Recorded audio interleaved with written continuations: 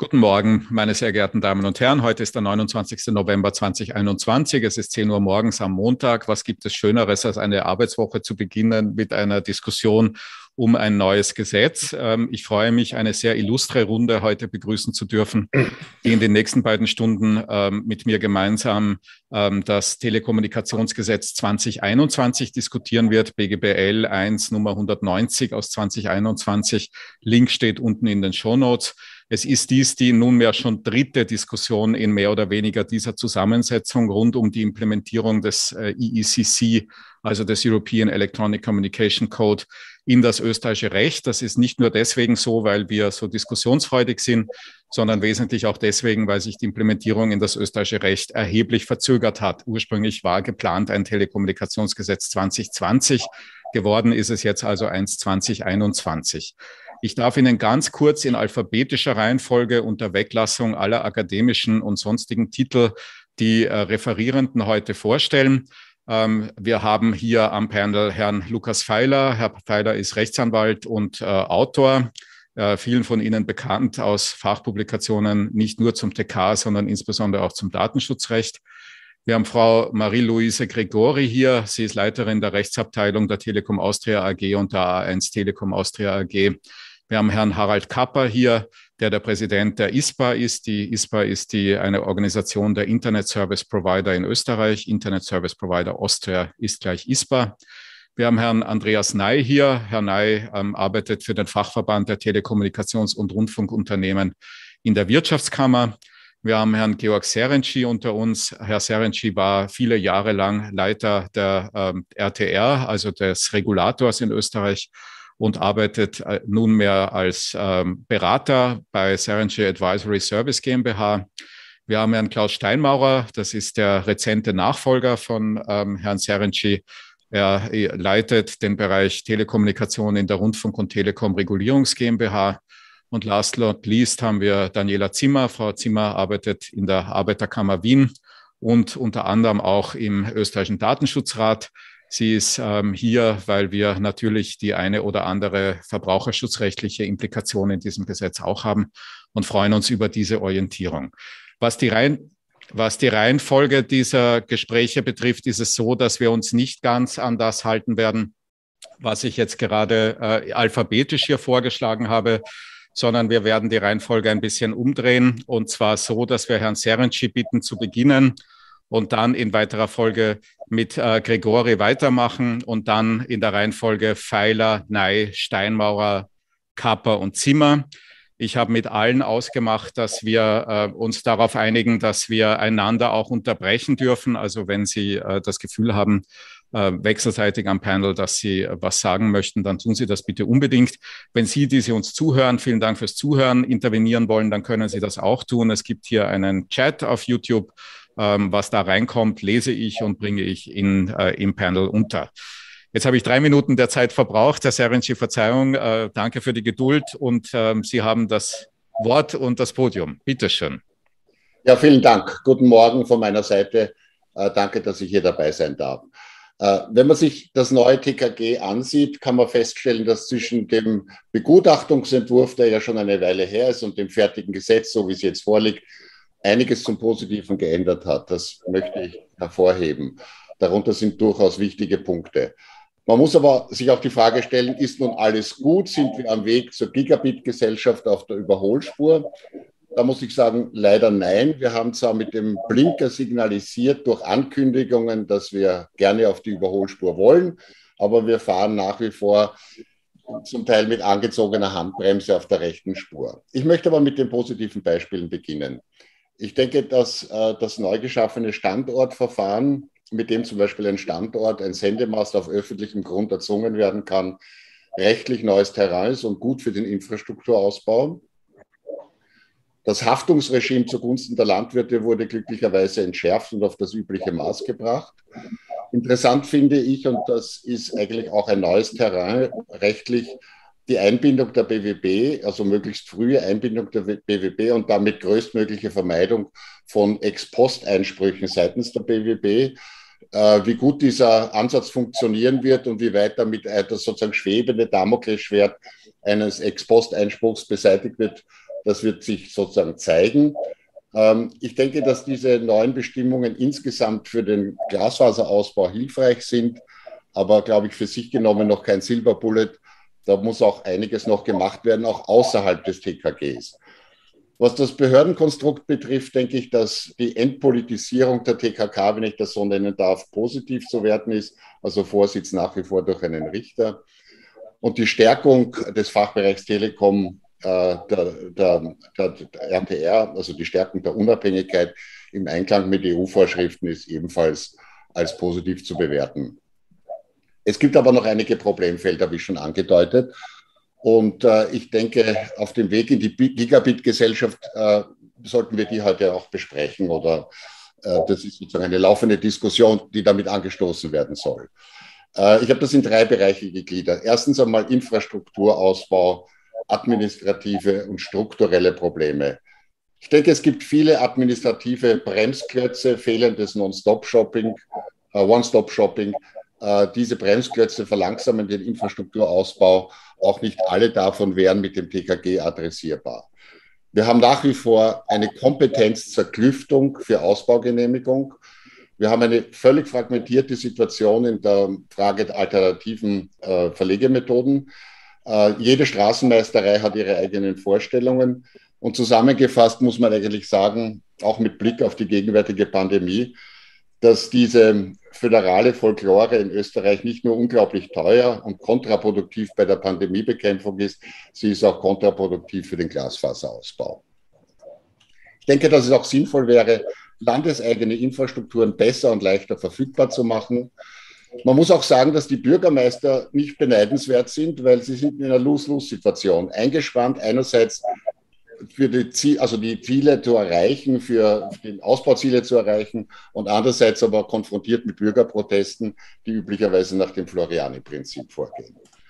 Zweiter Teil, Förderungen, Angebot und Nachfrage. Wenn man sich den Telekom-Monitor anschaut, sieht man ganz klar, dass es eine massive Nachfragelücke nach hohen Bandbreiten gibt, also eine Nachfragelücke. Über 75 Megabit pro Sekunde sieht man 10-30% abhängig von der Bandbreitenkategorie. Nachfrage hinkt zurück hinter dem Angebot, je nach Bandbreitenkategorie.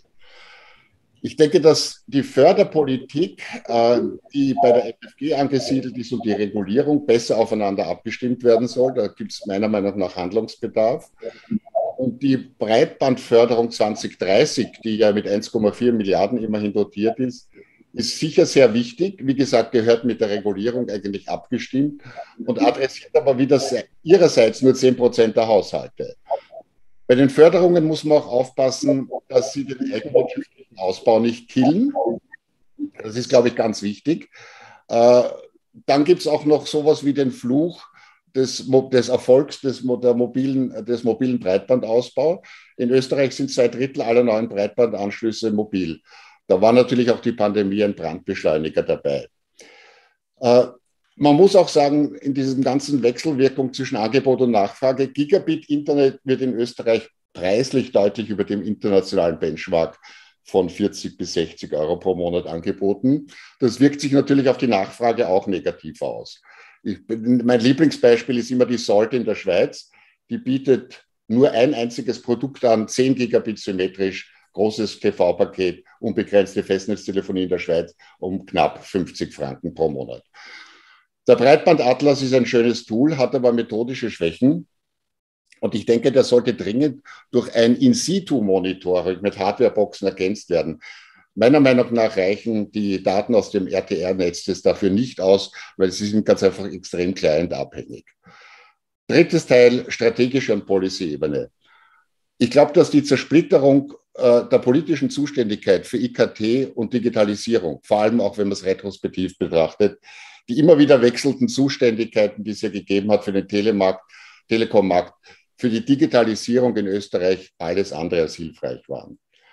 Ich vermute auch oder ich sehe auch, dass wir keinen Mangel an Strategien, Breitbandstrategien, IKT-Strategien etc. haben. Wir haben allerdings einen erheblichen Verbesserungsbedarf bei der Umsetzung. Letzter Punkt dazu. Mit der Schaffung der Digitalisierungsagentur im Jahr 2018 wurde meiner Meinung nach ein sehr richtiger Schritt gesetzt, indem man eine ressortübergreifende Instanz geschaffen hat, bei der alle Fäden zum Thema Digitalisierung zusammengelaufen sind. Leider hat man dieses Instrument still und leise einschlafen lassen. Zusammengefasst, was sollte meiner Meinung nach getan werden? Erstens, Österreich braucht dringend ein ressortübergreifendes Instrument, wie es zum Beispiel die Digitalisierungsagentur war. In der Vergangenheit hat man auch gesprochen von so einem Instrument wie ein Regierungsbeauftragter oder ähnliches. Die werden üblicherweise natürlich sehr schnell von den zuständigen Ministern gekillt, weil sie ihnen in die Quere kommen. Warum brauchen wir so ein ressortübergreifendes Instrument? Weil Digitalisierung ihrem Wesen nach eine laterale Sache ist. Und das passt nicht mit einem vertikalen Silo, der ein Ministerium darstellt, zusammen.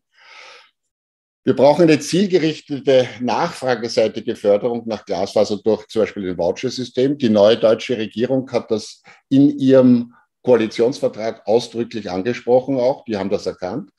Und wir brauchen das deswegen, weil wir diese Nachfragelücke, die ja immerhin bis zu 30% zwischen Angebot und Nachfrage beträgt, zu schließen. Bei den Infrastrukturausbauten, müssen die Genehmigungsverfahren, das muss beschleunigt werden. Wir brauchen einen Abbau der föderalen Barrieren an dieser Stelle. Die kosten unnötigerweise viel Zeit und Geld. Wir sollten uns auch das Thema Deregulierung Glasfaser jetzt endlich einmal Nägel mit Köpfen machen. Da gerade läuft die Marktanalyse. Ich denke, da sollte etwas getan werden.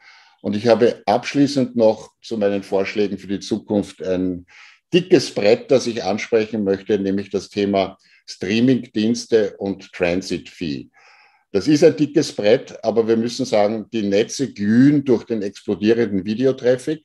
Auch hier war die Pandemie wieder mal ein Brandbeschleuniger. Und diese hohe Belastung der Netze durch Videotraffic, der ja generiert wird von Plattformen, der hat zwei Wirkungen. Erstens natürlich das ganze Thema Stromverbrauch und CO2-Footprint. Und das Zweite sind auch die Congestion Cost, also sozusagen die Überlastungskosten in den Netzen, die entstehen, in dem nachinvestiert werden muss. Und dieses Thema halte ich für extrem wichtig. Ich bin mit 2 akademischen Kollegen gerade dabei, eine Studie zu dem Thema zu machen für einen außereuropäischen, sehr großen Netzbetreiber. Das Thema sollte meiner Meinung nach auch in Österreich auf der Agenda stehen. Das wäre es von meiner Seite. Ich danke für die Aufmerksamkeit und freue mich auf die Diskussion. Herzlichen Dank, Herr Saranci. Sie haben ja da wirklich große Themen angesprochen. Eine Rückfrage vielleicht gleich aus meiner, wenn ich darf, naiven Sicht. Wie sollte denn so eine Koordinationsstelle verortet sein? Also was macht so ein zentraler Koordinator und wo sitzt dieser Mensch? Naja, also ich denke ja gar nicht jetzt unbedingt an den Menschen, weil sozusagen diese Idee mit diesen Regierungsbeauftragten hat man ja gehabt und die sind ja relativ schnell sozusagen entsorgt worden, weil das den Ministern in die Quere gekommen ist. Aber ich denke, dass die Idee mit dieser Digitalisierungsagentur, die man ja im Jahr 2018 gemacht hat, schon gut war, weil sie verortet war sie jetzt organisatorisch in der Forschungsförderungsagentur und hat eigentlich genau diese Idee gehabt, ein kleines Team zu haben, bei dem alle Fäden zum Thema Digitalisierung zusammenlaufen. Natürlich nicht die politische Verantwortung, aber die strategische und die abwicklungstechnische Verantwortung dort zusammengelaufen ist. Und ich finde, das war ein gutes Modell. Ich meine, man könnte natürlich ähnliche Modelle sich überlegen, dass ein kleines Team irgendwo mal so zwischen 10 und höchstens 20 Personen, die das wirklich in Österreich voranbringen, und zwar ressortübergreifend. Das Problem ist ja, Digitalisierung als laterale Kompetenz, das passt nicht zusammen mit einem vertikalen Silo, wie es ein Ministerium ist. Und da braucht es eben die laterale Zusammenarbeit. Diese Chief Digitalization Officers, CDOs, die man da ja auch eingeführt hat, auf der administrativen Ebene, auf der Ebene sozusagen der Ministerien. Wie gut das funktioniert, weiß ich nicht. Das war ja auch, glaube ich, so ein Ansatz, in dem man versucht hat, sozusagen die Quadratur des Kreises zu machen. Also ich denke hier an eine institutionelle Geschichte und nicht an eine Person. Ja. Ja. Nur wenn Sie mir die Bemerkung erlauben, ich glaube, es gibt ein Bundesministerium, das heißt Digitalisierung und Wirtschaftsstandort, nicht? Man würde ja vermuten, das sei so eine laterale Kompetenz, aber dem würden Sie nicht zustimmen. Oder sehen Sie nicht so? Die Ministerin sagt das nämlich regelmäßig, nicht? Ja, na, ich meine, was soll sie sonst sagen? Also sie Ja. hat dieses Amt, aber ich denke, dass eben zum Beispiel, also vor 10, 15 Jahren haben die Schweden schon versucht, mit Digitalisierungsministerien die Sache voranzutreiben. Und man ist wieder abgekommen davon, Mhm. weil eben ein Ministerium keine lateralen Kompetenzen üblicherweise ausübt. Mhm. Mhm. Gut. Okay. Frau Gregori, Sie werden wahrscheinlich Ja, ganz am Ende heftig genickt haben, innerlich oder auch äußerlich. Ich freue mich sehr jetzt über Ihre Perspektive. Bitte schön. ja, vielen herzlichen Dank. Ich versuche das jetzt auch mit meiner Folie zu machen, wenn das vielleicht Mhm. geht. Ja, das sollte sie sein. Sieht man was? Noch nicht. Jetzt? Jetzt, ja, sehr gut. So, jetzt schaffen wir vielleicht auch mit viel Glück noch den Präsentationsmodus, wenn es gelingt. Mhm. So, also ja, TKG 2021, wir haben es gesagt, gut Ding braucht längere Weile. Ich habe meine Folien vom letzten Jahr gesehen oder von heuer im Frühjahr, die waren vom 29.01. Also wir sind jetzt ein paar Monate später wieder an einem neuen 29. Und man wird ja bescheiden. Ich freue mich, dass es besser geworden ist, als es am Anfang war. Warum? Na, schauen wir mal durch. Also wir hatten am 25.01. haben wir, glaube ich, eine Diskussion zu dem Thema gehabt. Und da haben wir gesagt, naja, wir haben eine 5G-Strategie. Da sind so viele schöne Dinge drinnen. Standortmieten für Antennen, Standardmieten für Antennentragemasten. One-Stop-Shop haben wir drinnen gehabt. Beschleunigung von Bauvorhaben haben wir drinnen gehabt. Also Gregor, all das. kann sein, dass Sie auf einem zweiten Screen den Präsentationsmodus haben, weil wir sehen nur den Editionsmodus noch. Okay, jetzt schauen wir mal. Jetzt beginnen wieder die lustigen Dinge. Na? Puh. So, jetzt sehe ich wieder mal gar nichts. Wenn man so viele Schirme hat, dann ist das immer eine Herausforderung. Ja. Jetzt sehen wir die Notizen dazu. Also wir Also es sehen ist die ganz erste schlimm. Folie und die Notizen. Vielleicht wollen Sie die Präsentation Also, auf den Schirm ziehen einfach. Ja, es ist eigentlich da. Aber jetzt schauen wir das nur, dass wir das noch wegkriegen. Dann machen wir das so. Genau. Das sehen Sie jetzt, ja, so. Bisschen, Gut, passt. genau, Kann man passt. das ungefähr Ja, sehen? man kann es sehen. Das ist wunderbar so. Also wir haben eben so wunderschöne Versprechen in der 5G-Strategie gehabt. Dann kam das Gesetz, oder der Gesetzesentwurf, der war ziemlich traurig. Wir hatten weiterhin kein Leitungsrecht für Antennentragemasten. Wir hatten keine Richtsätze für Antennentragemasten. Wir hatten irgendwelche für Telekom-Provider, sagen wir mal, völlig unverständliche Haftungsregelungen. Ganz schwer betroffen hat uns, dass die Verfahren plötzlich deutlich länger geworden wären. Dann haben wir eine Abänderung bei Zutrittsrechten gehabt. Wir haben die Planskizze wurde irgendwie neu gefasst. Die nachträgliche Geltendmachung von Leitungsrechten, die ja in der Judikatur schon wohl etabliert war, hätte unter Umständen zu Schadenersatzansprüchen geführt. Dann hätte sich auch noch der Prozess für die Geltendmachung von Leitungsrechten auf öffentlichem Gut sehr geändert. Ein Überbauungsverbot ist im Raum gestanden und was das öffentliche Eigentum war, war unklar. Also es war wirklich ein totaler Rückschritt und wir waren damals ziemlich verzweifelt. Es ist dann besser geworden, Gott sei Dank. Wozu ist es denn gekommen? Also wir haben das Standortrecht jetzt für Antennentragemasten bekommen. Das ist ganz, ganz wichtig und wird auch für die Zukunft sehr wichtig sein, weil es uns ermöglicht, den Infrastrukturaufbau im Mobilfunk zu fördern, eben auf öffentlichem Eigentum. Die Haftungsregelungen sind nicht ganz verschwunden. Also wir haben eine verschuldensunabhängige Haftung für Telekom-Betreiber für alles, was nur irgendwie passiert. Aber es ist etwas praxistauglicher geworden, weil auch aus unserer Sicht überschießende Forderungen, die aus dem Bereich der Landwirtschaftskammer gekommen sind, einer Regelung zugefügt worden sind, die wir bilateral treffen konnten. Gott sei Dank sind die Verfahrensdauern nicht länger geworden. Die Zutrittsrechte, diese Abänderung ist geblieben. Also ob wir jetzt auf Liegenschaften gehen können, ist sehr fraglich. Dass wir nicht natürlich in Häuser hineingehen können, ist klar. Aber Ob wir dann eine Besitzstörung machen, wenn irgendwo ein Masten umfällt und wir den wegräumen, wissen wir noch nicht so genau. Planskizze ist zu präzisieren, das wird umzusetzen sein. Diese Geschichte mit der nachträglichen Geltendmachung von den Leitungsrechten führt jetzt nicht mehr zu Schadenersatzansprüchen, wie es vorher unter Umständen intendiert war. Die Prozessänderungen für die Geltendmachung von Leitungsrechten auf öffentlichem Gut, die ist wieder entschwunden. Das Überbauungsverbot ist klarer gestaltet worden und die Definition des öffentlichen Eigentums ist etwas klarer und ist besser geworden. Also man muss sagen, natürlich, die Silver Bullet, wie der Herr Dr. Serenci das gesagt hat, ist es nicht. Aber wir kommen sozusagen aus den Tiefen heraus und kommen wieder an die Oberfläche und können zumindest weiter tun. Wenn wir dann noch ein bisschen weiter schauen, was ist denn dieses neue Standortrecht? Das würde ich gerne vorstellen. Also erstmals gibt es einen durchsetzbaren Rechtsanspruch auf Errichtung von Antennentragemasten. Das ist sehr gut aus Betreibersicht.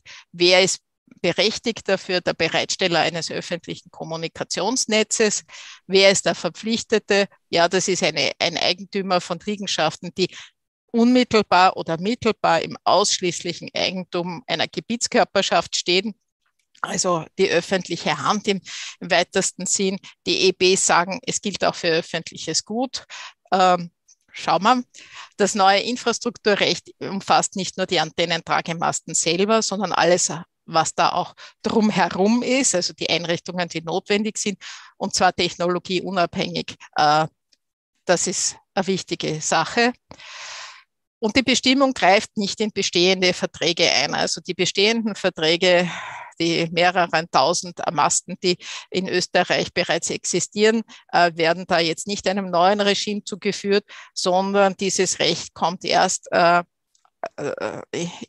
in Wirksamkeit, wenn es um neue Antennen geht, beziehungsweise wenn bestehende Verträge aus welchem Grund auch immer enden. Also das wird eine spannende Geschichte sein, wie sich das entwickelt. Denn unter Umständen haben wir da Themen, die sich aus der Bezahlung ergeben könnten. So, es gibt einen erhöhten Bestandsschutz. Warum braucht man den? Ja, Sie können sich erinnern, nach dem Leitungsrecht 75 TKG, ehemals 11, war ja der Leitungsberechtigte immer gehalten, zu weichen, wenn der Liegenschaftseigentümer mit der Liegenschaft irgendwas vorhat.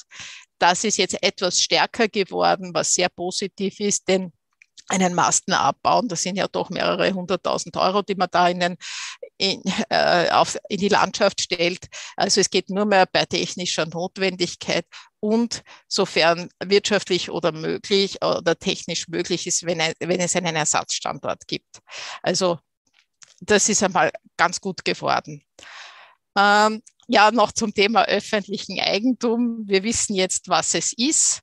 Es sind Liegenschaften einschließlich Gebäude, Gebäudeteile und sonstige Baulichkeiten sowie Objekte, die im Eigentum von Gebietskörperschaften oder Rechtsträgern stehen, die ihrerseits im Eigentum von Gebietskörperschaften stehen. Das klingt alles nach 100% oder so ähnlich. Liegenschaften, die zum öffentlichen Gut im Sinne von 54.1 gehören, fallen nicht drunter. Die EB sagen allerdings, dass die Standortrechte auch am öffentlichen Gut geltend gemacht werden könnten. In den EBs gibt es auch noch eine gute Erläuterung, nämlich dass von dieser Bestimmung auch Mutter, Tochter, Schwestern, Konstellationen mit umfasst sind, Themen, die wir im Vorfeld lang diskutiert haben. Für uns ist auch wichtig, dass es um den Liegenschaftseigentümer geht, also jenen, dem die Liegenschaft tatsächlich gehört. Denn es gibt ja im öffentlichen Bereich etliche Arten von landläufig gesprochen Verwaltern, Nutzungsberechtigten oder ähnlichen Konstruktionen, die dann wieder wer anderer sein können und nicht unbedingt im Bundes- oder Gebietskörpereigentum stehen. Das sollte eigentlich irrelevant sein nach dieser Definition, sondern es wird auf den Liegenschaftseigentümer abgestellt. Wir hoffen, dass das hilfreich sein wird. Dann, ja, das wären einmal die ersten Punkte für das Standortrecht. Wenn dann noch weiter was erforderlich ist, kann man gern noch was dazu sagen. Vielen herzlichen Dank. Danke, Frau Gregore, vielen herzlichen Dank. Darf ich eine blöde Frage stellen? Fühlen Sie sich inspiriert, mehr zu investieren im kommenden Jahr durch das Gesetz? Wir werden natürlich schon unseren Ausbau sehr stark vorantreiben. Wir müssen ja auch jenen Auflagen entsprechen, die wir in den Mobilfunkauktionen, die uns auferlegt worden sind. Und natürlich der Wettbewerb ist auch immer etwas, was uns antreibt. Wir werden auch noch sehen, wie sich die Regulierung entwickelt. Lieber Klaus, also das ist natürlich auch ein wesentlicher Faktor, der natürlich unsere Shareholder dann entscheidend beeinflussen wird. Gut. Sie haben jetzt sehr interessant geantwortet, weil Sie zwar gesagt haben, Investition ja, aber den Teil durch das Gesetz habe ich nicht noch einmal gehört. Aber das Nein, es ist leichter geworden. Es ist deutlich leichter geworden, ja. Es ist etwas leichter geworden. Also gegenüber dem, was wir da im Jänner gesehen haben oder im letzten Jahr gesehen haben, ist es deutlich besser geworden. Okay. War aber viel Anstrengung von allen Seiten dahinter, wofür ich mich herzlich bedanken will. Okay. Wunderbar. Vielen herzlichen Dank. Herr Feiler. Herzlichen Dank. Ich darf auch kurz Slides an die virtuelle Wand werfen und so ein bisschen Schlaglichter werfen auf das TKG 2021, wie sich so aus meiner anwaltlichen Sicht ergibt. Vieles muss man sagen, es ist vielleicht noch ein erster Blick auf manche Dinge, weil das Ganze doch recht frisch ist. Aber ich einerseits kurz beginnen möchte, so ein bisschen die Struktur dieses neuen Rechtsrahmens zu beleuchten, um dann die Frage des Anwendungsbereichs des neuen TKGs kurz anzusprechen. Das sind ja eine der zentralen Neuerungen beheimatet. Unmittelbar daran anknüpfend die Regulierungsinstrumente, die wir tatsächlich für OTTs, für nummernunabhängige interpersonelle Kommunikationsdienste haben, um dann zu guter Letzt auch mit gewissem Zusammenhang zur OTT-Regulierung zum Thema E-Privacy zu kommen und uns anzusehen, was da das TKG Neues oder Altes bietet. Zunächst einmal kurz zur Struktur des Rechtsrahmens. Das TKG 2021 steht for better or worse nicht isoliert da. Die 217 Paragraphen des TKG werden nicht alles sein, dass wir in der Rechtspraxis benötigt werden. Zunächst einmal werden diese 217 schlanken Paragraphen oder nicht ganz so schlanken Paragraphen ergänzt werden durch bis zu 61 Verordnungen. Ich habe die Anzahl der Verordnungsermächtigungen gestern in der Nacht gezählt. Es sind in der Tat 61, was ich schon recht stolz finde für ein neues Gesetz, wo man meinen möchte, hier werden Antworten gegeben. In Wirklichkeit werden sehr viele Antworten dem Ministerium beziehungsweise der Regulierungsbehörde überlassen zu geben. Dort, wo tatsächlich ein erhebliches Maß an zusätzlicher Komplexität zu Hause ist, ist die Tatsache, dass es sich um eine Richtlinienumsetzung handelt und der ECC mit seinen 127 Artikeln und 326 Erwägungsgründen nicht unmittelbar allein ist mit dem TKG. Das heißt, wenn Sie herausfinden wollen, welcher Paragraph setzt denn welche Richtlinienbestimmung um, werden Sie in den Materialien anfangen zu blättern, dann werden Sie sich die richtigen BEREC Guidelines vielleicht zu dem entsprechenden Artikel im ECC heraussuchen. Derer gibt es 11. Also wir im Ergebnis aus BEREC Guidelines, ECC, TKG und Verordnungen uns je nach Frage, die man gerade prüft, irgendwo zwischen 3 und 4 Rechtsschichten dann bewegen. Ob das tatsächlich der Effizienz des Marktes zuträglich ist, darf bezweifelt werden an der Stelle.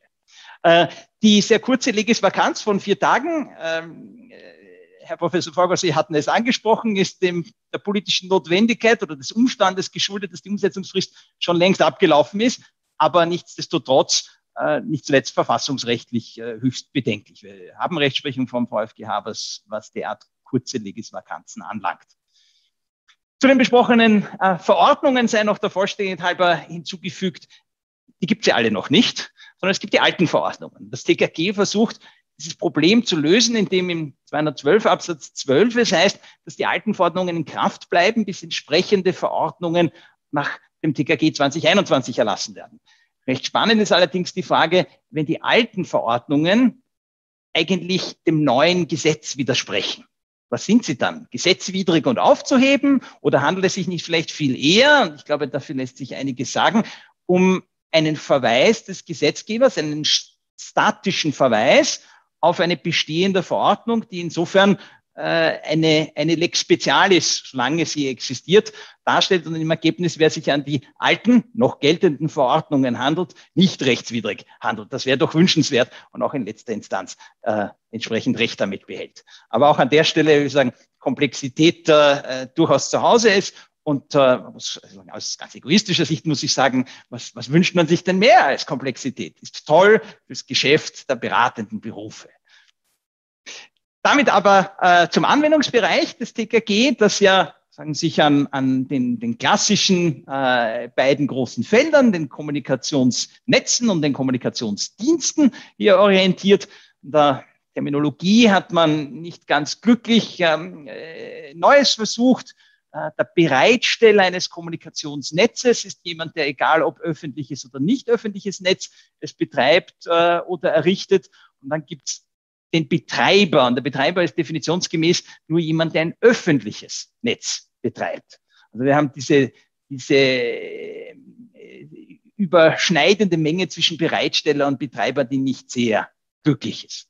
Beim Kommunikationsdienst haben wir in Wirklichkeit auch öffentliche und nicht öffentliche Dienste. Und wer den öffentlichen Dienst anbietet, heißt Anbieter. Also im Begriff Anbieter steckt das Tatbestandselement der Öffentlichkeit drinnen. Auch das hätte man vielleicht ein bisschen glücklicher regeln können.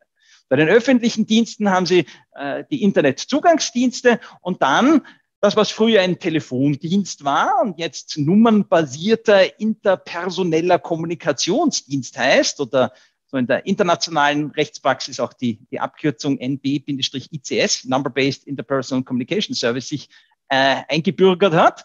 Und andererseits haben Sie, und das ist die tatsächliche Neuerung, die an der Stelle ganz besonders betont sein will, die Number-Independent Interpersonal Communication Services, die nummernunabhängigen interpersonellen Kommunikationsdiensten oder auch früher schlicht genannt OTTs, die Over-the-Top-Anbieter, WhatsApp beispielsweise, also Dienste, die vereinfacht gesagt in tatsächliche Konkurrenz treten zu klassischen Kommunikationsdiensten, wenn auch sie früher nicht ganz oder überwiegend in der Übertragung von Signalen bestanden haben, jetzt aber nichtsdestotrotz hiermit reguliert sind. Herr Feiler, darf ich da ganz kurz was dazu anmerken? Sehr gerne. Also meiner Meinung nach gehören zu den Number-Based Interpersonal Communication Services natürlich auch solche Dienste, die zum Teil von OTTs angeboten werden, so wie Skype Out oder Viber Out. Das sollte man vielleicht hier mit bedenken. Das heißt, dass da auch die teilweise hier mit erfasst sind. Ja, Sie haben vollkommen recht. Das, was man so sagen, ist ja kein Rechtsbegriff, der OTT. Teilweise kann das auch ein nummernbasierter Dienst sein. Ja, das ist richtig. Ist wahrscheinlich insgesamt eher die Ausnahme, aber natürlich richtig. Vielen Dank. Ich habe mir auch gestern am Abend, ich war gestern noch relativ produktiv für einen Sonntag, mir mal die Mühe gemacht und ein bisschen ausgewertet, wo denn eigentlich das TKG 2021 wirklich hinreguliert. Und da sich schon ein recht interessantes Bild ergibt, die Betreiber öffentlicher Netze bei weitem und sehr naheliegenderweise den Schwerpunkt der Regulierung darstellen. Davon gefolgt sind die Telefondienste, die nummernbasierten interpersonellen Kommunikationsdienste und die Internetzugangsanbieter. Hingegen sehr wenig Regulierung erfahren, auch das dem EECC geschuldet, die Anbieter von nummernunabhängigen interpersonellen Kommunikationsdiensten, die WhatsApps dieser Welt.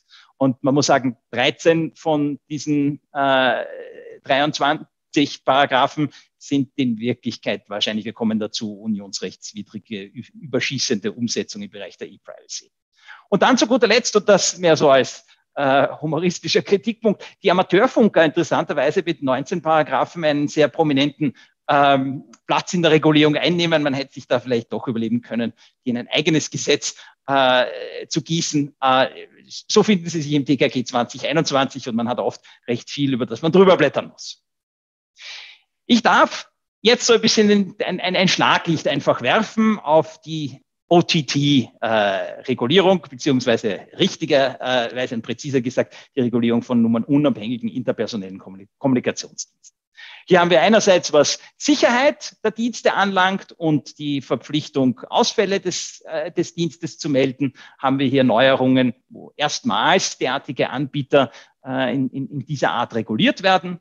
Wir haben im Bereich der Interoperabilität in der Praxis wahrscheinlich nur sehr selten zur Anwendung kommende Regelungen, wenn die Kommission eine Bedrohung für die Konnektivität festgestellt hat und der Anbieter eine nennenswerte Abdeckung und Nutzerbasis aufweist, dann kann die Verpflichtung zur Herstellung von Interoperabilität auferlegt werden.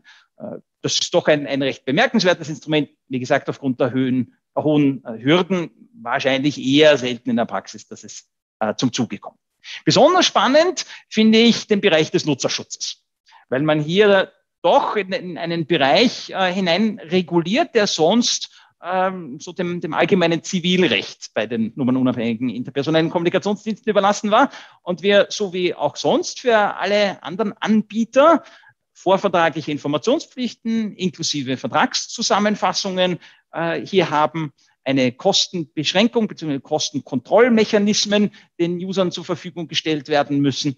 Und auch sehr spannend meines Erachtens, was allgemeine Geschäftsbedingungen anlangt, die Pflichten, die für Anbieter insgesamt bestehen, auch für diese Form von Anbieter normiert sind, nämlich was die Veröffentlichung und den Mindestinhalt von AGB anlangt. Und besonders spannend, eine Pflicht tatsächlich zur Meldung der AGB an die Regulierungsbehörde mit Widerspruchsrecht der Behörde, wenn mehr als 350.000 Endnutzer in Österreich vorhanden sind. Da wird man wahrscheinlich durchaus ein bisschen drüber streiten müssen, weil an sich der Artikel 101 des Codes eine Vollharmonisierung vorsieht im Bereich der Nutzerrechte. Und dieses Instrument der Widerspruchsrechte gerade für die nummernunabhängigen interpersonellen Kommunikationsdiensten eigentlich so seine Deckung nicht findet im Code. Sagen wir mal ein mutiger Schritt des Gesetzgebers. So will ich es mal dahingestellt lassen. Und zu guter Letzt zum Thema E-Privacy gibt es von alten und neuen Bugs zu berichten. An sich inhaltlich hat man abgeschrieben aus dem alten TKG. Man hat nur die Strafen erhöht von 37 auf 50.000 für Spamming und von 58 auf 100.000 für unerbetene Werbeanrufe. Ansonsten, wie gesagt, eher buglastig. Man hat nach wie vor die viel diskutierte Cookie-Einwilligung, die ja uns ständig zu beschäftigen scheint in der Web-Welt, nach wie vor als Lex Imperfecta ausgestaltet. Lediglich die Verletzung der Informationspflicht ist sanktioniert. Diesen Bug hat man nicht für notwendig erachtet zu beheben. Ebenso bei der Umsetzung der Cookie-Bestimmung, das ist Artikel 5 Absatz 3 der E-Privacy-Richtlinie, man noch immer übers Ziel hinausschießt und nicht nur das Auslesen von Daten aus dem Endgerät reguliert, sondern eigentlich jegliches Erheben von personenbezogenen Daten. Das kann man dann nur mehr noch mit einem Anwendungsvorrang der DSGVO lösen, aber auch das eigentlich ein Bug. Und damit zu guter Letzt ein neuer Bug, den man geschaffen hat, oder ich glaube, es ist ein Bug, jedenfalls unionsrechtskonform ist es nicht, nämlich, dass man einfach die Definition des Anbieters in den datenschutzrechtlichen Bestimmungen beibehalten hat und die Definition schlicht lautet, das ist ein Betreiber von öffentlichen Kommunikationsdiensten und damit auch die Nummernunabhängigen damit erfasst wären und beispielsweise das Kommunikationsgeheimnis, solange wir noch keine E-Privacy-Verordnung haben, hier unmittelbar den nummernunabhängigen Anbietern aufzuerlegen, ja, steht in einem sehr offensichtlichen Spannungsverhältnis zu DSGVO, das sich wohl nur mit einem Anwendungsvorrang wird lösen lassen. Also hier beim Thema E-Privacy ich doch kritisch anmerken würde, dass ich glaube, man an ein paar Stellen hier wohl ein bisschen zu kurz gedacht hat. Und damit herzlichen Dank soweit von meiner Seite.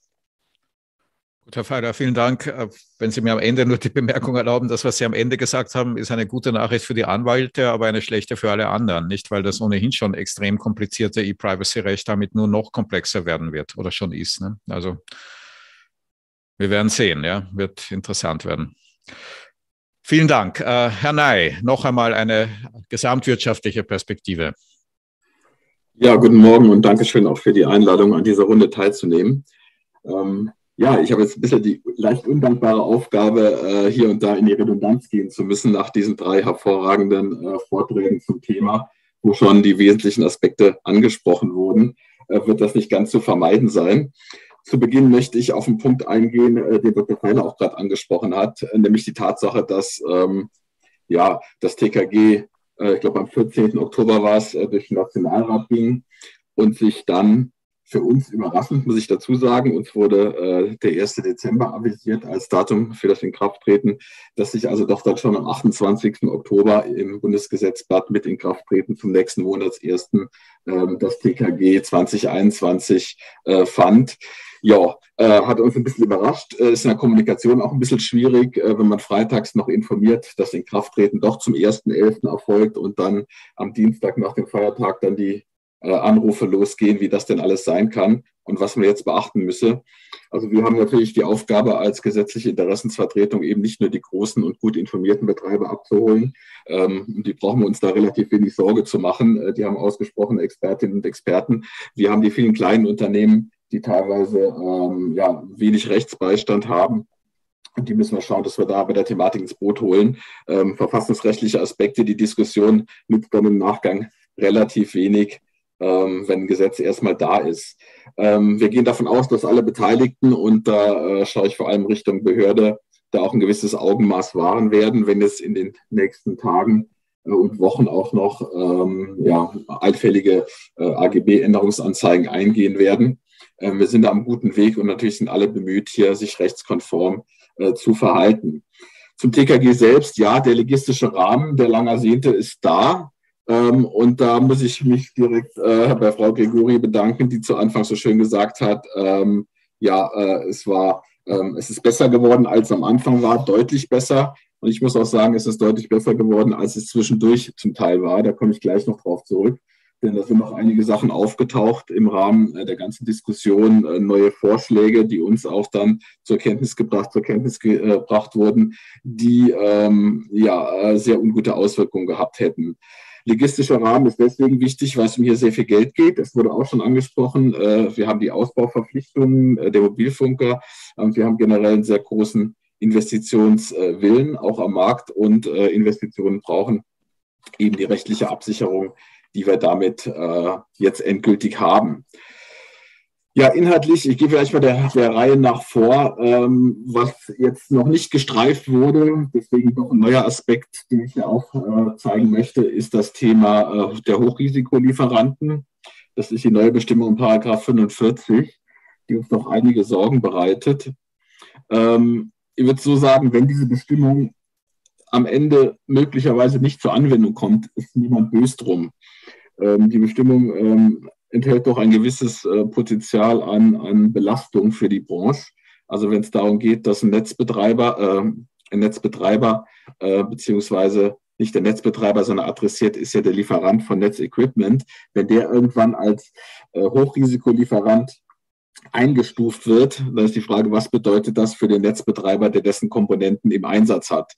Das bedeutet nichts Gutes. Das bedeutet nämlich, dass er im Prinzip die Sicherheitserfordernisse, die er erfüllen muss, nicht erfüllen kann. Und was das bedeutet, wenn man auf einen bestimmten Lieferanten setzt, auf mehrere Jahre, 10 bis 20 Jahre hinaus sein Investment ausgerichtet hat, das möchte man sich gar nicht ausmalen. Also wir hoffen, dass es hier zu einer zu einer Anwendung mit sehr viel Augenmaß dieser Bestimmung kommen wird. Der nächste Schritt wird dort sein, dass die notwendige Verordnung des BMLRT, die in Einvernehmen mit dem Bundeskanzler zu erlassen ist, erfolgt, dass auch dieser Fachbeirat einberufen werden kann und man dann sehen muss, was die nächsten Schritte sein werden im Hinblick auf diese Hochrisikolieferanten oder vermeintlichen Hochrisikolieferanten. Was wir vermissen, das war ursprünglich im Entwurf nämlich in der gleichen Ecke angesiedelt, nicht ursprünglich, es war in einem Zwischenstand angesiedelt, ist das Thema der sogenannten Zugangssperren. Also die ganze Thematik der Verpflichtung von Access-Providern, den Zugang zu bestimmten Websites zu sperren. Also das ist all das, was im Rahmen oder in Folge der Kino-TU-Judikatur an Verpflichtung auf die Betreiber hinzugekommen ist. Es gab dann einen sehr guten Entwurf, der im Prinzip auch dem, was der Fachverband seinerzeit schon vor ein paar Jahren auch gemeinsam mit der ISPA sich ausgedacht hat an Verfahren. Das wurde abgebildet. Wir waren da auf einem ganz guten Weg. Und letzten Endes hat der Gesetzgeber dann doch kalte Füße bekommen und den Entwurf insofern komplett zurückgezogen. Also wir sehen gar nichts zum Thema Zugangssperren. Interessanterweise hat in der Überschrift des 6. Abschnitts das Thema noch überlebt. Dort heißt nämlich die Überschrift offenes Internet und Netzsicherheit. Und offenes Internet ist sozusagen die Reminiszenz an die leider sich nicht wiederfindende Idee, die Zugangssperren positiv rechtlich abzubilden in einem TKG. Ja, zu den Leitungsrechten als nächsten Punkt wird ja schon einiges gesagt. Dort gab es also zwischenzeitlich auch Vorstellungen, die die Branche sehr belastet hätten auf der Kostenseite. Also einmal das Thema Kostenersatz, Aufwandsersatz für die Einräumung von Leitungsrechten. Das war eine sehr interessante Idee. Und es gab auch zwischenzeitlich im Paragraph 56 als Absatz 6 eine weitgehende Haftungsfreistellung. Und hier muss ich jetzt nochmal referieren auf die Frau Magister Grigori. Die war da etwas zu bescheiden an der Stelle. Sie hat kurz erwähnt, dass es zwischen den 3 größten Mobilfunkanbietern des Landes und der Landwirtschaftskammer eine Art Agreement gibt. Und dieses Agreement war sehr wichtig. Wir sind sehr dankbar dafür. Das war eine großartige Initiative. Das kann man gar nicht hoch genug einschätzen. Denn aufgrund dieser Initiative sind diese Bestimmungen aus dem Gesetz herausgenommen worden. Aus dem Gesetzentwurf sind nicht weiterverfolgt worden. Die Landwirtschaftskammer hat den Druck auf den Gesetzgeber hier an der Stelle heruntergefahren. Und die 3 großen Betreiber haben sich wiederum im Gegenzug in dieser Vereinbarung verpflichtet, gewisse Punkte aufzunehmen und haben hier und da auch durchaus in sauren Apfel gebissen. Also vielen Dank nochmal dafür. Ja, das Thema öffentliche öffentliches Eigentum wurde angesprochen, die Klarstellung, da hat es in der Vergangenheit ja gehakt, vor allem im Hinblick auch auf vertikale Gliederungen, Minderheitsbeteiligungen waren Thema. All das haben wir jetzt hoffentlich auch durch die Kommentierung ein bisschen stringenter adressiert. Ja, und dann natürlich das große Thema Standortrecht, auch ein ganz wichtiger Punkt. Das war ja lange offen, beziehungsweise aus unserer Sicht war schon immer die Umsetzung insofern im TKG rechtsrahmenwidrig, als diese Herausnahme von Antennentragemasten nicht vorgesehen war vom europäischen Rahmengesetzgeber. Jetzt haben wir da eine Regelung. Ich denke, die wird auch belastbar sein und die Details wird man sehen. Ich denke, da hat auch Frau Magister Grigori schon das Wesentliche ausgeführt. Ja, entscheidend wird natürlich sein, was in der Richtsatzverordnung dazu nochmal stehen wird, wie die weiterentwickelt werden wird, weil sich da natürlich das Thema Kosten direkt ausdrückt. Ja, und dann haben wir ein Thema Endnutzerrechte. Das ist ein ganz neuer Aspekt hineingekommen, und zwar die Einbeziehung von Klein- und Kleinstunternehmen. Also das TKG ist jetzt die Materie, in der erstmalig eine Durchbrechung dieser klassischen Zweiteilung Konsumenten versus Unternehmer erfolgt, nämlich indem Klein- und Kleinstunternehmen Konsumentenrechte auch eingeräumt werden. Wie sind diese Unternehmen definiert? Also die kleinste Unternehmen sind EPUs und die kleinen Unternehmen mit einer Viertelmillion maximal Jahresumsatz. Das heißt mit anderen Worten, wir haben den deutlich größten Teil der gewerblichen Wirtschaft jetzt im Schutzregime drin, das ursprünglich für Konsumenten angedacht war.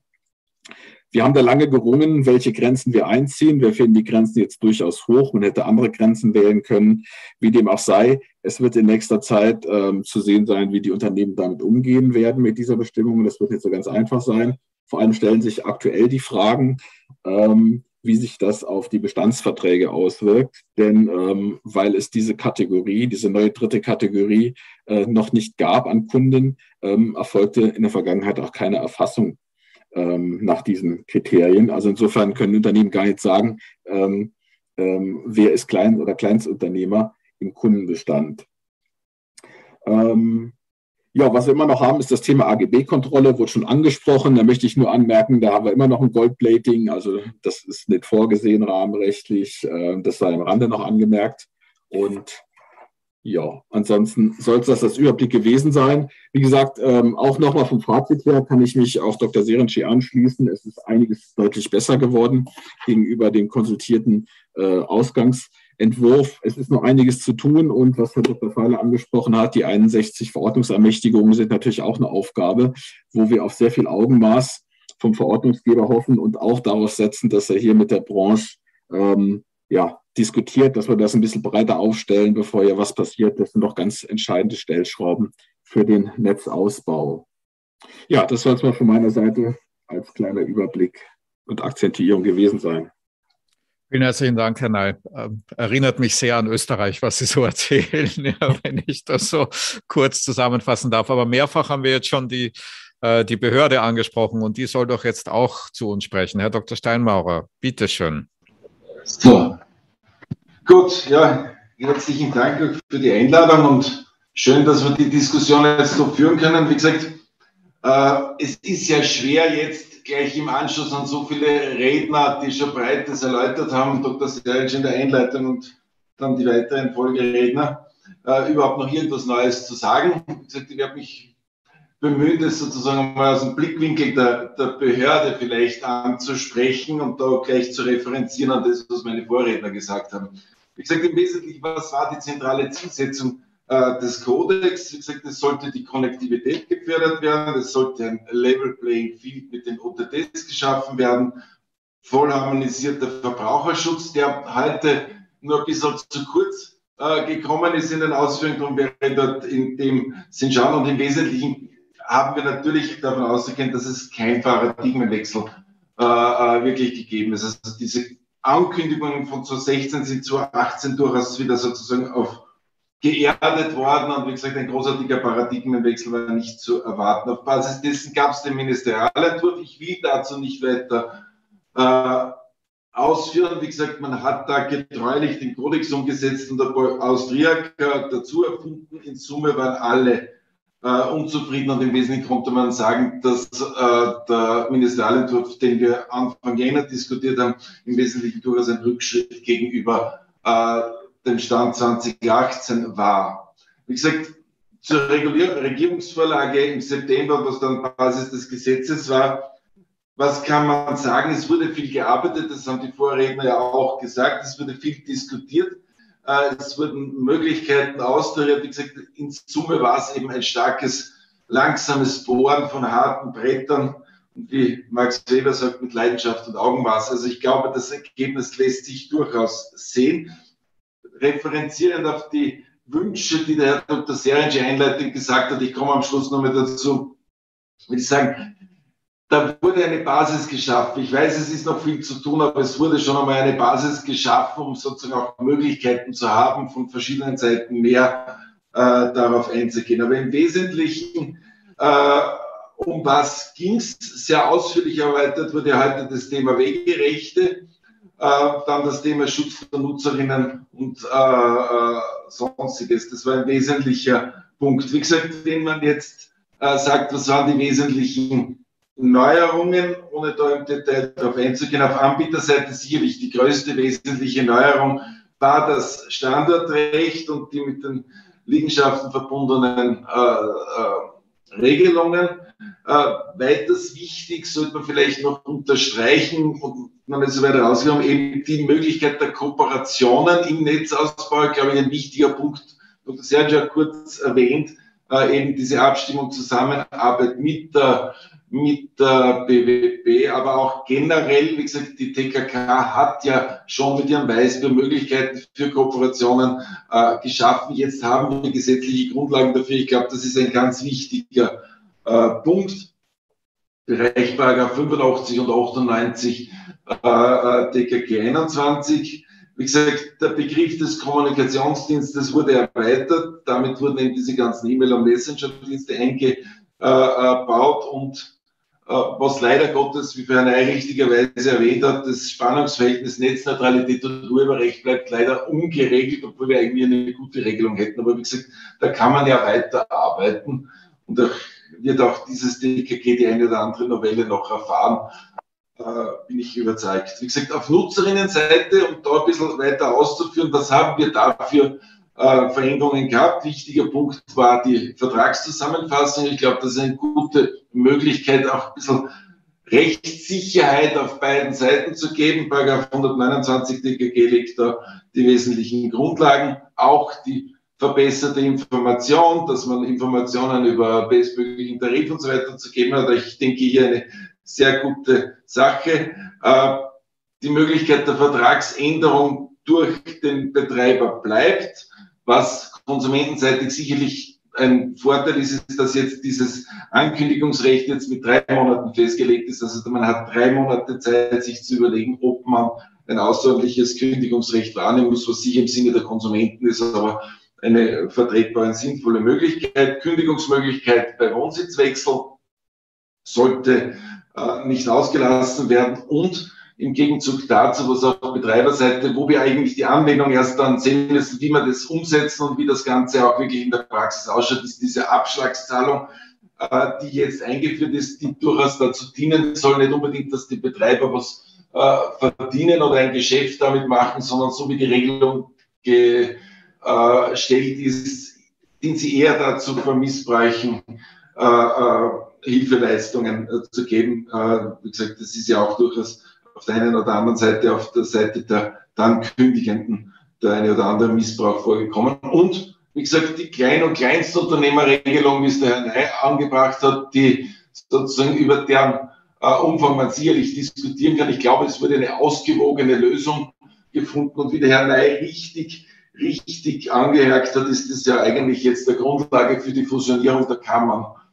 In dem Sinn, weil ich sage, de facto ist ja jetzt, kann man sagen, 90% aller Mitglieder der Wirtschaftskammer unterliegen jetzt schon dem Konsumentenschutz. Insofern glaube ich, sollte man da vielleicht weiterdenken. Aber wie gesagt, das überlasse ich der Frau Zimmer und dem Herrn Ney, das zu diskutieren. Also wie gesagt, im Wesentlichen, was gab es dann noch? Wir haben schon gehört, dieser Thematik Hochrisikolieferant, da kann ich nur vorwegnehmen, wie gesagt, diese Regelung soll eben dazu dienen, das Risiko möglichst herauszunehmen, keine willkürlichen politischen Entscheidungen in diesem Zusammenhang zu befördern, sondern genau das Gegenteil, ein rechtssichere und ein rechtsstaatliches Verfahren sicherzustellen. Ich glaube, da ist die Regelung sehr gut getroffen.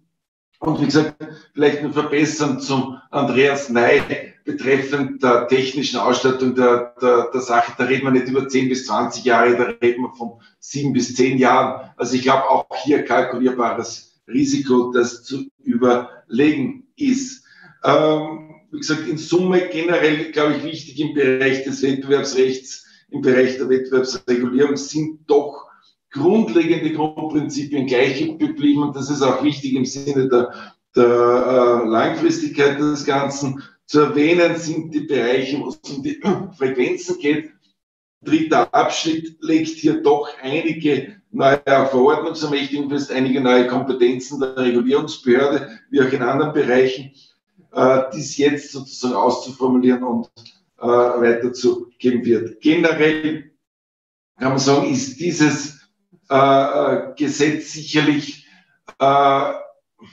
im Rahmen der, ich sage jetzt, soweit es die Behörden betrifft, jetzt die Unabhängigkeit entsprechend gestärkt, was wir natürlich sehr begrüßen, auch explizit sozusagen die Unabhängigkeit jetzt in meiner Funktion im Rahmen des BEREC, aber auch generell im TKG jetzt explizit erwähnt. Ich glaube, das ist auch wichtig im Hinblick auf die europäische Dimension, wo ja sehr genau beobachtet wird, wie die Unabhängigkeit der Behörden in Ländern ausschaut. Interessant, Dr. Feiler hat es ja erwähnt, wir haben in manchen Themen ein gewisses verfassungsrechtliches Spannungsfeld. Wie gesagt, die Übergangsbestimmungen, insbesondere der Paragraphen 212, Absatz 12 und 17, haben doch eine sozusagen fragliche Funktion, aber wie gesagt, man wird hier, wenn es auch um die Universaldienste geht, aber wie gesagt, man wird sich das halt genau anschauen und dann die richtigen Lösungen finden. Punktuell, wie gesagt, ist vielleicht zu erwähnen, dass an der einen oder anderen Stelle die erläuterten Bemerkungen sich ein bisschen vom Gesetzestext entfernen, da wird man sich ansehen müssen, wie man mit dem umgeht. Wie gesagt, das sind Themen, die man in der Praxis entsprechend auf den Weg bringen müssen. Es ist natürlich jetzt einiges zu tun. Es wurden erwähnt, die 60 Verordnungen, wo rund 32 die RTR betreffen. Einige müssen neu gemacht werden und werden auch neu gemacht. Also wir werden uns einen Arbeitsplan schon entsprechend gestellt, wo wir jetzt sukzessive je nach Dringlichkeit alle Verordnungen entsprechend angehen. Eine ganz dringliche Frage, soweit die Nummernübertragung, Portierung betrifft, haben wir ganz kurzfristig geregelt, um sozusagen gleich die gesetzliche Klarheit zu schaffen. Das war letzte Woche eine der Verordnungen, die eben klargelegt hat, dass natürlich nach dem Gesetzesvorschlag die Nummernübertragung eben kostenfrei zu sein hat, wie der Gesetzgeber sagt. Man kann natürlich streiten, dass die Legisvakanz doch etwas kurz war, aber ich glaube, es war ja nicht so, dass alles neu war, sondern man konnte schon eine gewisse Zeit sich auch hier vorbereiten, und es zeigt ja auch, dass gerade was die Vertragszusammenfassung und so weiter betrifft, die Unternehmen ja nicht ganz sozusagen plötzlich mit neuen Themen entsprechend überrascht waren. Wie gesagt, zusammenfassend, ich glaube, das Gesetz ist eine gute Grundlage, auf der wir weiterarbeiten können. Ich teile die Meinung von Dr. Seringer, dass man sagt, wir sind sicherlich noch nicht an der Spitze, aber es ist ein weiterer Schritt, auf dem man aufbauen und weiterarbeiten kann. Wie gesagt, einige Themen, vor allem, wenn ich auf das mir aufschreiben habe, was der Herr Dr. Seringer besprochen hat, ressortübergreifendes Instrument, nachfrageseitige Förderung, Vereinfachung der Verfahren. Und da kann ich dazu sagen, okay, da soll man auch aktiv dran weiterarbeiten. Da muss man auch als Regulierungsbehörde ganz aktiv hier beratend entsprechend dabei sein. Das Gesetz bietet an der einen oder anderen Stelle hier durchaus gute Basis der Zusammenarbeit, insbesondere weil auch es jetzt einen expliziten Rechtsrahmen hat, der die Zusammenarbeit und Kooperation zwischen den Regulierungsbehörden fördern wird mit Kooperationen und entsprechender auch Unterstützungsmöglichkeit. Das werden wir natürlich vorantreiben hier. Dann also auch hier da ressortübergreifend tätig zu werden. Ich glaube, das kann helfen. Nachfrageseitige Förderung teile ich natürlich voll die Meinung, da müssen wir schauen, wie die Entwicklung hingeht. Das liegt aber außerhalb des TKG. Vereinfachtes Genehmigungsverfahren DETTO. Hier kann man nur daran arbeiten, und da gibt es, glaube ich, auch eine gute Grundlage in der PIA, zumindest das voranzubringen. Also wir haben schon einige Tools, die uns hier voranbringen, und ich glaube, das war auch die Entwicklung der letzten Monate, wo hier auch die Politik gemeinsam mit Regulierung und gemeinsam auch mit der Branche einiges weiter bekommen hat. Und wie gesagt, die Regulierung der Glasfaser, die Regulierungsbehörde ist sehr offen. Wir arbeiten an der Marktanalyse, aber das ist sozusagen ein eigenes Verfahren. Da wird man sehen, wo wir hinkommen. Und was ich noch unterstreichen will, und da unterstütze ich auch den Herrn Dr. Seringer, ein wichtiges Thema, das wir uns anschauen werden. Rein theoretisch ist das Thema Streaming-Dienste und Transit viel, weil das hier auch ein Thema ist, wo mittlerweile muss man parallel fast zu den Entwicklungen DMA und DSA betrachten, weil hier die Marktmacht dieser Betreiber schon so groß ist, dass man hinterfragen muss, welche Rolle spielen eigentlich noch diejenigen, die in die Infrastruktur investieren. Und da ist es auch unsere Aufgabe als Regulierer, hier einzugreifen. Wie gesagt, es ist nicht alles explizit geschrieben, aber ich glaube, im Gesetz stehen einige Dinge drinnen, die uns auch als Behörde die Möglichkeit geben, an der richtigen Stelle einzugreifen oder zu begleiten und das vorwärts zu bringen. Aber das wissen wir noch nicht, aber da brauchen wir die Zusammenarbeit mit allen, um hier weiterzukommen. Das so von meiner Seite einmal als Überblick. Gute Ausgangslage, aber noch viel zu tun. Ja. Dankeschön. Herr Steinmaurer, darf ich ganz kurz zurückfragen, sehen Sie eigentlich Ihre eigene Behörde gut vorbereitet auf das, was jetzt kommt, oder gibt es auch in Bezug auf die Bienenorganisation, Finanzierung, personelle Ausstattung etc. einen Veränderungsbedarf, der sich aus dem Gesetz ergibt?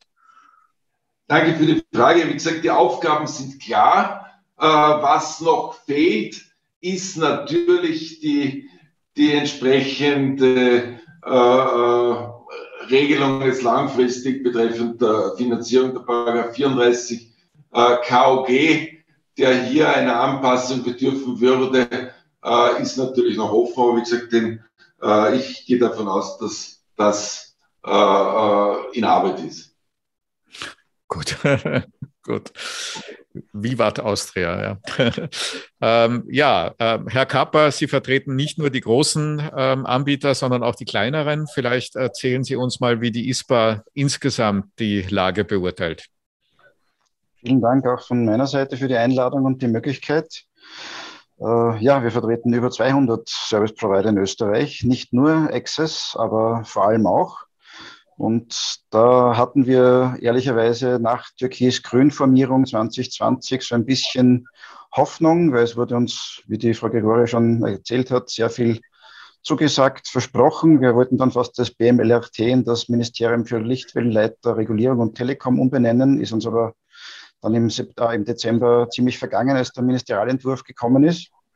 Der wurde auch schon leidlich diskutiert. Ich habe ein wenig den Verdacht, dass die Strategie schon noch ist, sehr viel Dissens zu liefern, um dann möglichst glorreich die Befriedung aller Probleme feiern zu können. Insgesamt hätte das TKG aus meiner Sicht und aus unserer Gesamtsicht sehr, sehr viel mehr sein können, wenn man das gewollt hätte. Es ist halt eine Fortschreibung mit de facto EECC-Einstreuungen. Und natürlich ist es großartig, dass wir die Standortrechte jetzt gelöst haben. Und natürlich ist es großartig, dass wir nicht für alles jederzeit in voller oder in unlimitierter Höhe haften. Allerdings ist es immer noch etwas absurd zu den Haftungsregulierungen, warum eine Glasfaserleitung plötzlich mehr Haftung beitragen sollen könnte, als zum Beispiel eine Wasserleitung, die 3 Meter entfernt in der Erde liegt. Das ist halt eine Lex, weiß ich nicht, Gemeindebund, Landwirtschaftskammer, wie auch immer. Aber erklärbar ist es nicht wirklich, weil der Schaden von der Wasserleitung ist normalerweise, wenn da was schief geht, höher, als wenn die Glasfaser bricht. Dass das Ganze sehr überraschend in Kraft getreten ist, wurde auch schon mehrfach erwähnt. Natürlich hätte der Gesetzgeber schauen können, dass man zum Beispiel den 1.12. für Inkrafttretung reinschreibt. Hat man halt nicht getan. Die schönste Geschichte aus den letzten Tagen, die ich gehört habe, war, naja, man wollte unbedingt noch vor dem deutschen Telekommunikationsgesetz in Kraft treten. Deswegen hat man sich so bemüht, weil die haben zwar schon im Mai fertig, haben aber erst mit 1. Dezember die Wirksamkeit. Das mag eine schöne Erzählung sein, ich weiß es nicht. Das wird beim Goldplating immer wieder interessante Dinge machen. Die AGB, glaube ich, seit es das TKG gibt, müssen wir die anzeigen und steht eigentlich in keiner EU-Verordnung seit jemals. Dass wir jetzt auch die Vertragszusammenfassungen als Vertragsbestandteil brauchen, steht auch im EECC so nicht drinnen. Als Information für die Konsumentinnen und Konsumenten natürlich gerne zu sagen, ich muss dann genau zum Beispiel bei einer Übersiedelung das so wieder bauen, obwohl es vielleicht gar nicht ginge. Beispielsweise, jetzt ist es ein Kupferanschluss, am neuen Standort wäre es ein Glasfaseranschluss, würde mit viel Pech gar nicht zu übersiedeln gehen, obwohl das natürlich für jeden, der sich anschaut, sagen wird, na klar kann man das siedeln. Die Kleinst- und Kleinunternehmen, die Einpersonenunternehmen, die in beliebiger Umsatzgröße Konsumentenschutzmöglichkeiten bekommen, die Kleinstunternehmen bis 250.000. Ja, also man kann wirklich gleich sagen, wir machen einfach 90% aller Endkunden unter ein Konsumentenschutzregime. Ja, es gibt ein Opt-out. Ja, das muss man wieder erklären. Das macht die Sache wirklich nicht einfacher. Und dann haben wir noch dieses Kuriosum, dass zumindest in Österreich bisher Kündigungstermine wirklich unisono zum Monatsletzten vereinbart wurden. Hier wurde aus dem EECC quasi 1:1 abgeschrieben. Es gibt jetzt 1 Monat Kündigungsfrist, Worst Case untermonatlich, das heißt Abrechnung tagesgenau. Kann man machen, macht aber alle Systeme und Abrechnungsmodalitäten wieder viel komplizierter. Wir haben eine Erhöhung der Verwaltungsstrafen, die der Herr Feiler schon auch aufgezählt hat. Und ich würde es ja verstehen, wenn wir massive Verfahren hätten, wenn wir Probleme hätten, wo Gerichte bemüht würden, also dass man als Legist dann hergeht und sagt, wir können Strafen erhöht, weil die Branche hält sich nicht an die Regeln. Aber mein Wissensstand zumindest ist, dass wir uns sehr, sehr konform als Branche verhalten. Trotzdem bekommen wir mehr Strafandrohungen. Das ist ein wenig seltsam, aber kann man vielleicht zu Hause im Nationalrat besser verkaufen. Insgesamt haben wir auch noch die Wettbewerbsregulierung quasi einfach nur abgeschrieben. Und aus unserer Sicht ist das natürlich sehr stiefmütterlich, weil der EECC hätte speziell zum Beispiel im Artikel 68 Absatz 3 und Absatz 2 eine Regulierung erlaubt, die entgegen dem, was der EECC grundsätzlich als Deregulierung verkündet, läuft, weil es geht natürlich darum, dass man die lokalen Bedingungen beachtet. Der EECC ist für ganz Europa. Natürlich in vielen europäischen Ländern herrscht sehr viel Wettbewerb. In Österreich wissen wir, Festnetzanteil der 1, immer noch über 50%. Wir wissen, dass die Behörde jetzt also die TKK eigentlich im Verfahren schon sagt, naja, 50% ist vielleicht dann doch keine Marktbeherrschung, man weiß es nicht so genau.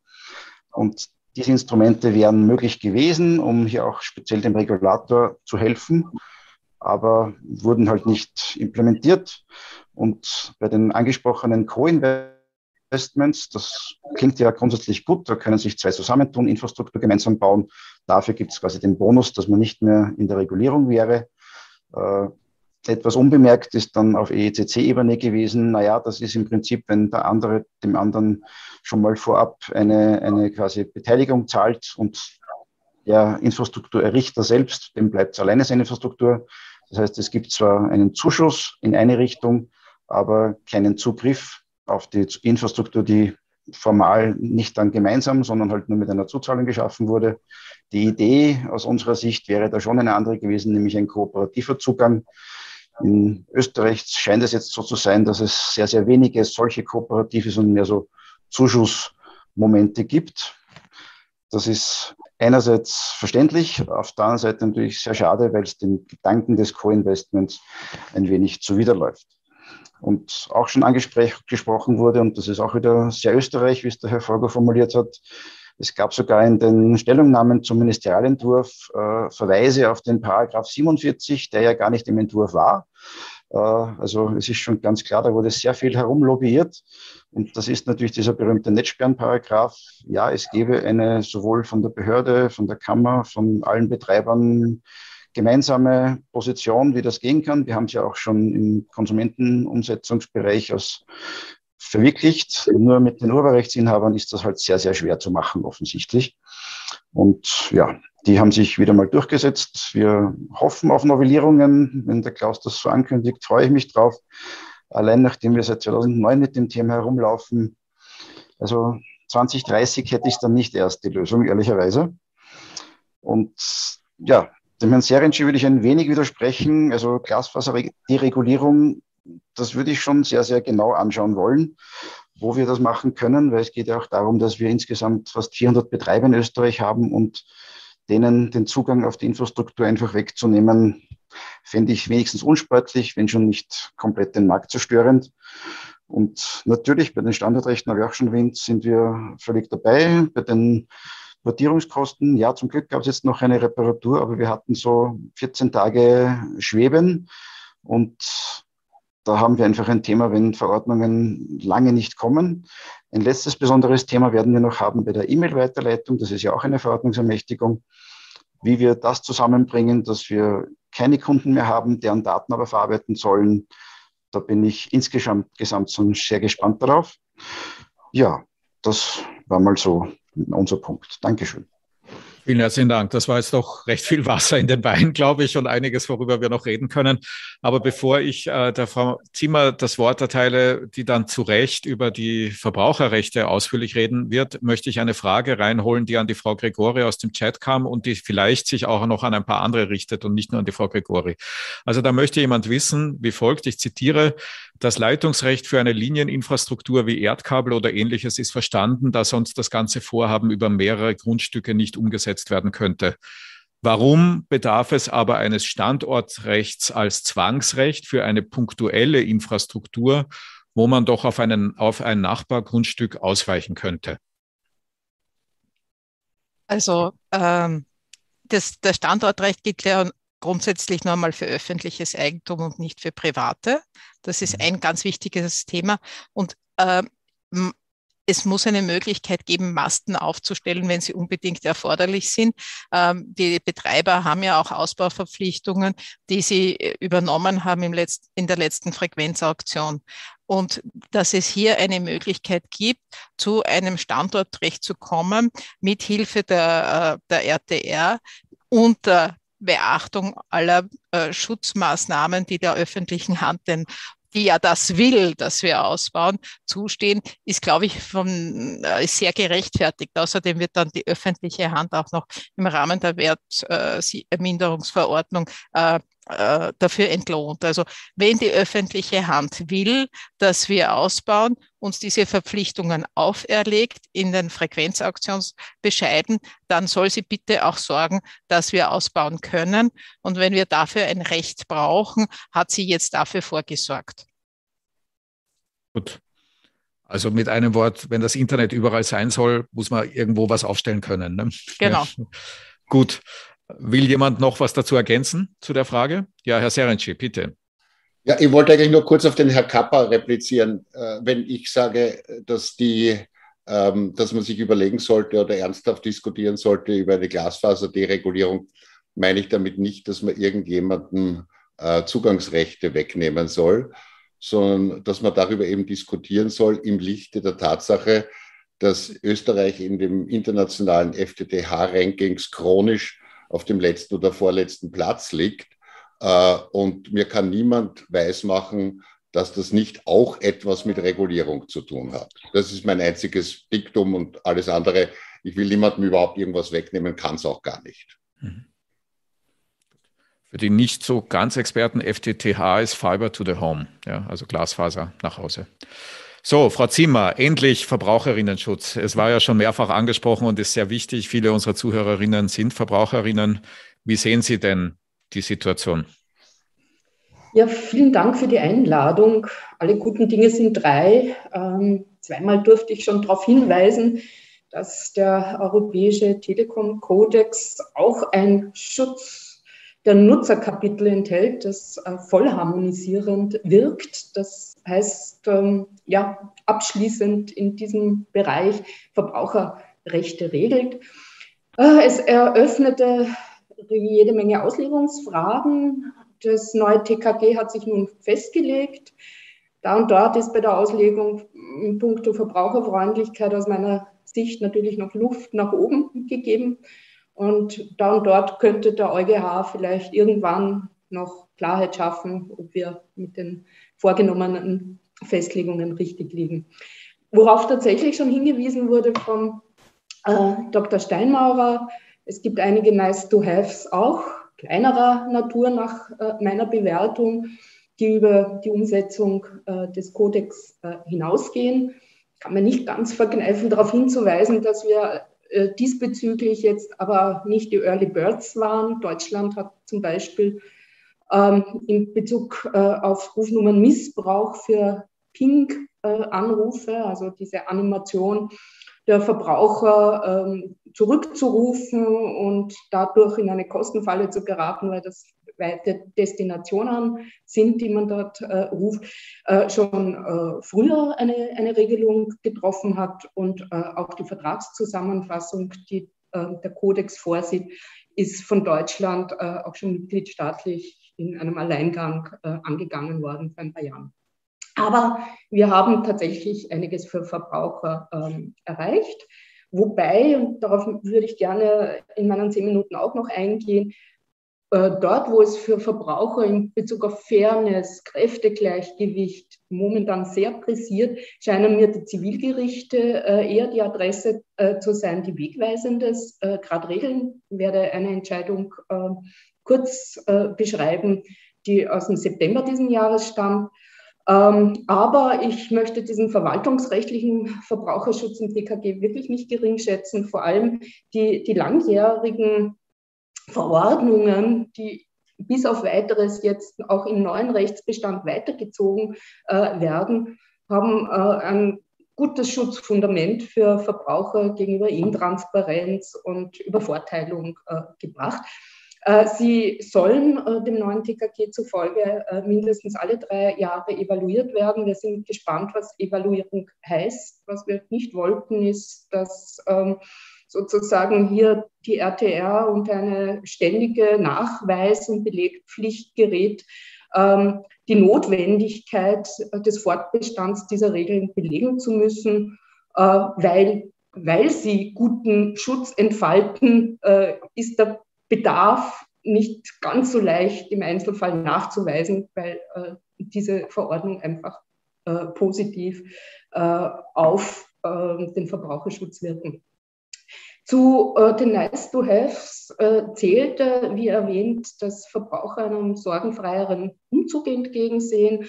Tatsächlich waren sie bisher oft in langfristigen Verträgen gefangen und mussten halt doppelt zahlen, wenn sie ihren Wohnort wechselten. Diese neue Rechtslage, dass der Dienst, wenn es denn geht, auch am neuen Ort weiter zu versorgen hat, angemessenes Entgelt zu entrichten ist und wenn es denn nicht funktioniert, der Verbraucher ein kostenloses Kündigungsrecht hat, 2-monatiger Kündigungsfrist, scheint mir die Lage für beide Seiten irgendwie angemessen zu regeln. In Bezug auf die Vertragszusammenfassung haben uns kleinere Anbieter, die im Wettbewerb mit den Großen stehen, gesagt, für sie ist das auch eine Essentialie, dass Verbraucher vor dem Vertragsabschluss mal gut vor Augen geführt bekommt, was denn abgeschlossen wird. Nicht jeder durchpflügt 20-seitige AGBs, Leistungsbeschreibungen und Entgeltbestimmungen. Allerdings äußerten diese kleinen Anbieter und damit eigentlich auch wir die Sorge, wie früh muss denn diese klipp und klar kompakt Information den Verbraucher erreichen, dass es seine Entscheidung noch beeinflusst. Also manche sagen, es wäre wesentlicher, Werbung gut zu regulieren, die manchmal schon, puncto Transparenz noch Wünsche offen lässt. Ja. Denn das Vertragsblatt erreicht den Verbraucher in einer Phase, wo er sich schon für ein Angebot entschieden hat und wahrscheinlich selten, weil auch verhaltenspsychologisch davon noch Abstand nimmt. Gut ist, dass mit diesem Vertragsformblatt auch eine aufschiebende Bedingung verknüpft wird. Also es gibt ein Interesse der Anbieter, es wirklich zur Verfügung zu stellen, weil erst dann der Vertrag wirksam zustande kommt. Gut ist auch, dass bei einseitigen Vertragsänderungen der Anbieter der Verbraucher nicht mit Hechtsprung, wenn er den kündigen möchte aus diesem Anlass, nach einem neuen Angebot suchen muss, 3-monatige Zeiten informiert zu werden und außerordentlich kündigen zu können, entspannt die Lage für den Verbraucher. Darin sehen wir auch eine Verbesserung. Aber ich kann mir es nicht verkneifen, nochmal darauf hinzuweisen, dass dieses einseitige Änderungsrecht für Internet-Telekom-Anbieter wirklich unique ist. Es erfließt schon aus dem EU-Rechtsbestand, ja, jederzeit ohne Angabe oder vor allem sachliche Begründung Preise erhöhen zu können beispielsweise.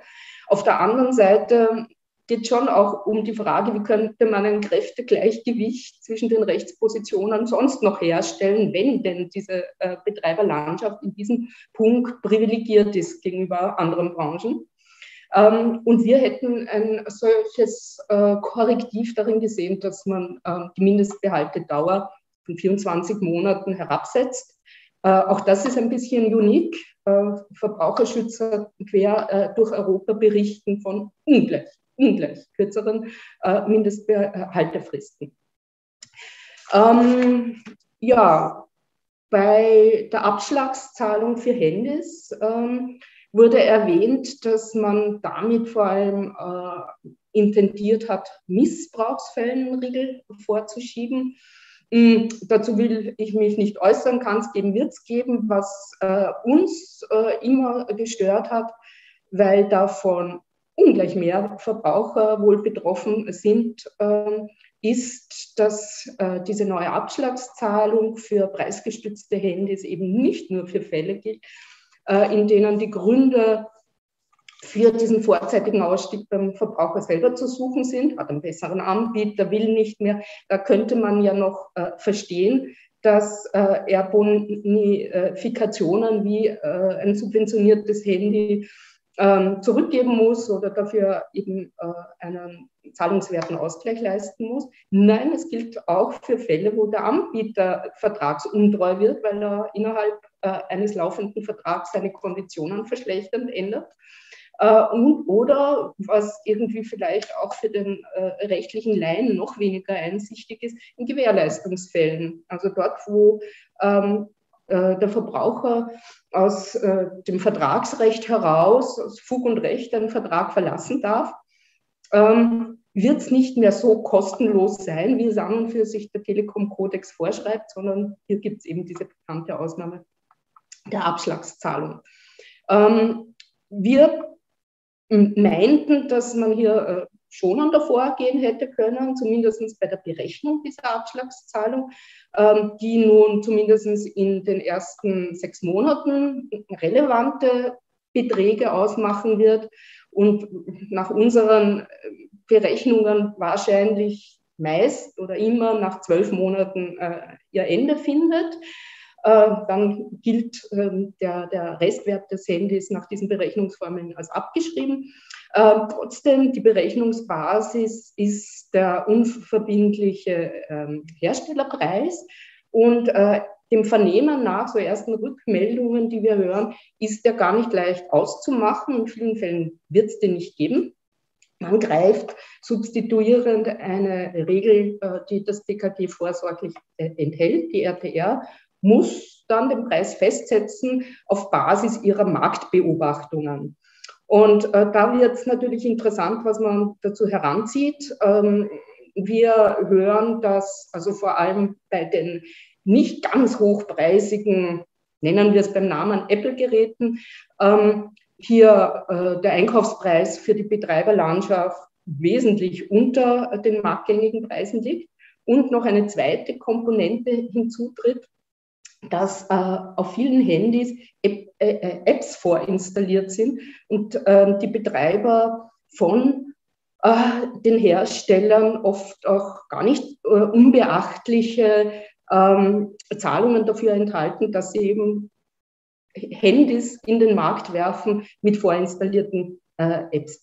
Der Digital Service Act kam kurz zur Sprache, wird hier vielleicht einen Riegel vorschieben. Momentan ist aber noch der Stand, dass also das Mitteln des Einkaufspreises für die Hersteller keine Petitesse ist und sehr achtsam damit umzugehen ist, dass Verbraucher hier nicht über Gebühr zahlen bei dieser Abschlagszahlung. So, und wie eingangs kurz angerissen, freuen wir uns über eine zivilrechtliche Entscheidung aus dem Herbst. Der OGH hat da erstmals gegenüber einem Mobilfunkanbieter festgestellt, dass der Gesamtpreis auszuweisen ist auf der Webseite, in der Werbung, jedenfalls nicht auf der 20. Seite der Entgeltbestimmungen. Und Gesamtpreis meint eben nicht mehr monatlicher Grundpreis plus den Endgerätepreis, wenn es denn so ein Kombivertrag ist, sondern erstmals auch solche Dinge enthalten muss wie die anteilige Servicepauschale oder die Speichermedienvergütung für Verwertungsgesellschaften. Das ist etwas, wo wir eigentlich seit Jahren darum gerungen haben, dass das Eingang ins TKG findet. Das benachbarte Ausland staunt immer, dass das nicht sozusagen selbstredend ist, dass Gesamtpreis auch solche Preisbestandteile beinhalten musste. Nun haben wir es immerhin vom OGH nachgewiesen bekommen, dass der Gesamtpreis in der Tat nicht nur die Hälfte enthalten darf, sondern alle regelmäßig anfallenden Nebenkosten detto. Und das führt mich eben zu meinem Gesamtfazit. Wie gesagt, verwaltungsrechtliches Verbraucherschutzrecht ist nicht gering zu schätzen. Es schafft eine wichtige Basis, vor allem in Form der diversen Verordnungen, die den Verbraucher vor Intransparenz, Übervorteilung durch Drittanbieter schützen sollen. Also Mitteilungsverordnung, Mehrwertdienstverordnung, Kostenbeschränkungsverordnung, wie sie alle heißen.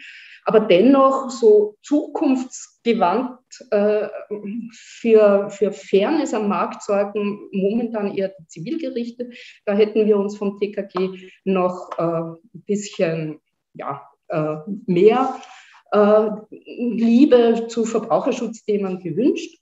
Aber es gibt ja noch ein Thema, das unsere Verbraucherberatung zurzeit sehr beherrscht, und da gibt es vielleicht die Möglichkeit, bei einer künftigen Novelle sich damit zu befassen. Wir sehen reihum, dass Verbraucher bei Gewährleistung in Bezug auf Endgeräte, die der Telekom-Anbieter mitliefert, oft den kürzeren ziehen. Wir sehen es exemplarisch beschrieben am Beispiel, dass der Anbieter auf Verbesserung dringt statt auf Ausgleich und es in der Fachliteratur unstrittig ist, dass der Verbraucher nicht viele Wochen oder Monate warten muss, bis so eine Verbesserung, so eine Reparatur vollendet ist. Er hätte dann eigentlich Anspruch auf Austausch. Das findet in der Praxis seltener statt. Aber neuer Trend ist auch, Verbrauchern im Austauschfall gar kein original verpacktes neues Gerät zur Verfügung zu stellen, sondern ein gebrauchtes, instand gesetztes, also neudeutsch refurbished Gerät. Und auch da wäre es interessant, hier sozusagen Nägel mit Köpfen zu machen. Die Rechtsmeinung ist klar, aber tatsächlich gibt es weder im ABGB noch in der Verbrauchsgüterkaufrichtlinie ganz klare Richtlinien dazu, ob das ausgeschlossen ist. Aber die Rechtsmeinung ist, also man hat Anspruch auf ein gleichwertiges Ersatzgerät, man hat also keine Notwendigkeit, eigentlich ein aufpoliertes Altgerät ersatzweise akzeptieren zu müssen, weil, und das ist die Hauptbegründung, der Verbraucher nach der EuGH-Judikatur auch kein Benutzungsentgelt zahlen muss für die bisherige Benutzungsdauer nach Austausch des Geräts. Und mittelbar bekommt er in all diesen Fällen, die momentan gerade in vielen Filialen stattfinden, die haben ja trotz Lockdowns offen, also in all diesen Fällen mittelbar eigentlich ein minderwertigeres Gerät. Also auch da wäre noch schöner Regelungsbedarf für die Zukunft. Danke. Ja, vielen herzlichen Dank. Herr Kapper, Sie wollen was dazu sagen, ad hoc, bitte. Ich wollte fragen, die Frau Zimmer, ob sie eine Sicht geben könnte zu dem besten Tarif, den unsere Betreiber künftig den Kunden anbieten sollen. Da sehen wir halt das Problem, wir dürfen gar keine Verkehrsdaten verarbeiten. Wie sollen wir das außerfinden? Naja, für eigene Dienste dürfen Sie es ja schon. Also Sie verwerten meine Verkehrsdaten sicherlich für internes Marketing. Und in diesem Kontext sehe ich auch diese Verpflichtung, einen bestmöglichen Tarif bereitzustellen. Wenn Sie Sorge haben über die Grenzen dieser Verwertbarkeit, dann lassen Sie sich halt im Einzelfall noch die Zustimmung dazu geben. Dann haben diejenigen den bestmöglichen Tarif gesichert auf einer Verkehrsdatenlage. Also die Idee war ja, glaube ich, auch, dass Verbraucher nicht nur mit Werbung konfrontiert werden für Tarife, die am meisten können, also die größten Datenpauschalen enthalten und ansonsten glänzen, wenn denn im Einzelfall das Verbraucherverhalten eigentlich ein anderes ist und diese hochwertigen, teuren, ultraschnelles Intranet-Tarife vielleicht gar nicht brauchen. Und also diese Zusammenführung zwischen Bedarf und das, was der Anbieter halt anbietet, das sollte diese Regelung gewährleisten. Noch habe ich im Übrigen Zweifel, wenn Sie sagen, keiner traut sich auf den Verkehrsdatensatz dazu zu greifen, dass das eine verlängerte Marketingregelung ist, dass der Verbraucher dann einmal im Jahr einfach auf die aktuellsten, damit oft auch kostspieligeren Tarife hingewiesen wird. Aber man kann sich da gerne zusammensetzen und schauen, wie man aus dieser Regelung auch etwas Nützliches macht für beide Seiten. Herr Steinmaurer hat dazu auch eine Meinung. Ja, ich wollte eigentlich nicht konkret auf diese Sache mich melden. Ich wollte nur auf das Vorgesagte zum Thema Gerätegewährleistung eingehen. Das ist sehr schön, aber ich glaube, es würde, wenn wir alle diese Einzelthemen an ins TKG reinbringen, das ist ein bisschen überfragt. Also das Thema Gerätegewährleistung ist für mich ein Thema, was ins Zivilrecht gehört und dort auch bleiben soll. Also meines Erachtens hat es im TKG so nichts zu suchen, weil gesagt, es geht um wie gesagt, das wäre eigentlich Sache des ABGB und wenn dort, man versteht es, wenn hier ich sage sozusagen Praktiken sind wie Austausch mit Refurbished-Geräten, als die Frage, wie gesagt, wann die Gewährleistung entsprechend geltend gemacht wird, wenn sozusagen man nach 18 Monaten seine Gewährleistung geltend macht, dann kann man sagen, okay, hier kann sich durchaus rechtfertigen, ein vielleicht ein Jahr altes Refurbished-Gerät zu bekommen oder auch nicht. Wie gesagt, das sind die Themen, die man aber eher im Zivilrecht klären soll. Ich wollte das nur kurz noch anmerken. Okay, wenn es an der Stelle jetzt nicht ad hoc eine Reaktion gibt, dann würde ich gerne noch einen Punkt reinbringen und eine offene Frage stellen an alle. Entschuldigung, Frau Zimmer, Sie wollen darauf antworten. Eine Satzlänge. Ja, das ist dezidiert was Zivilrechtliches.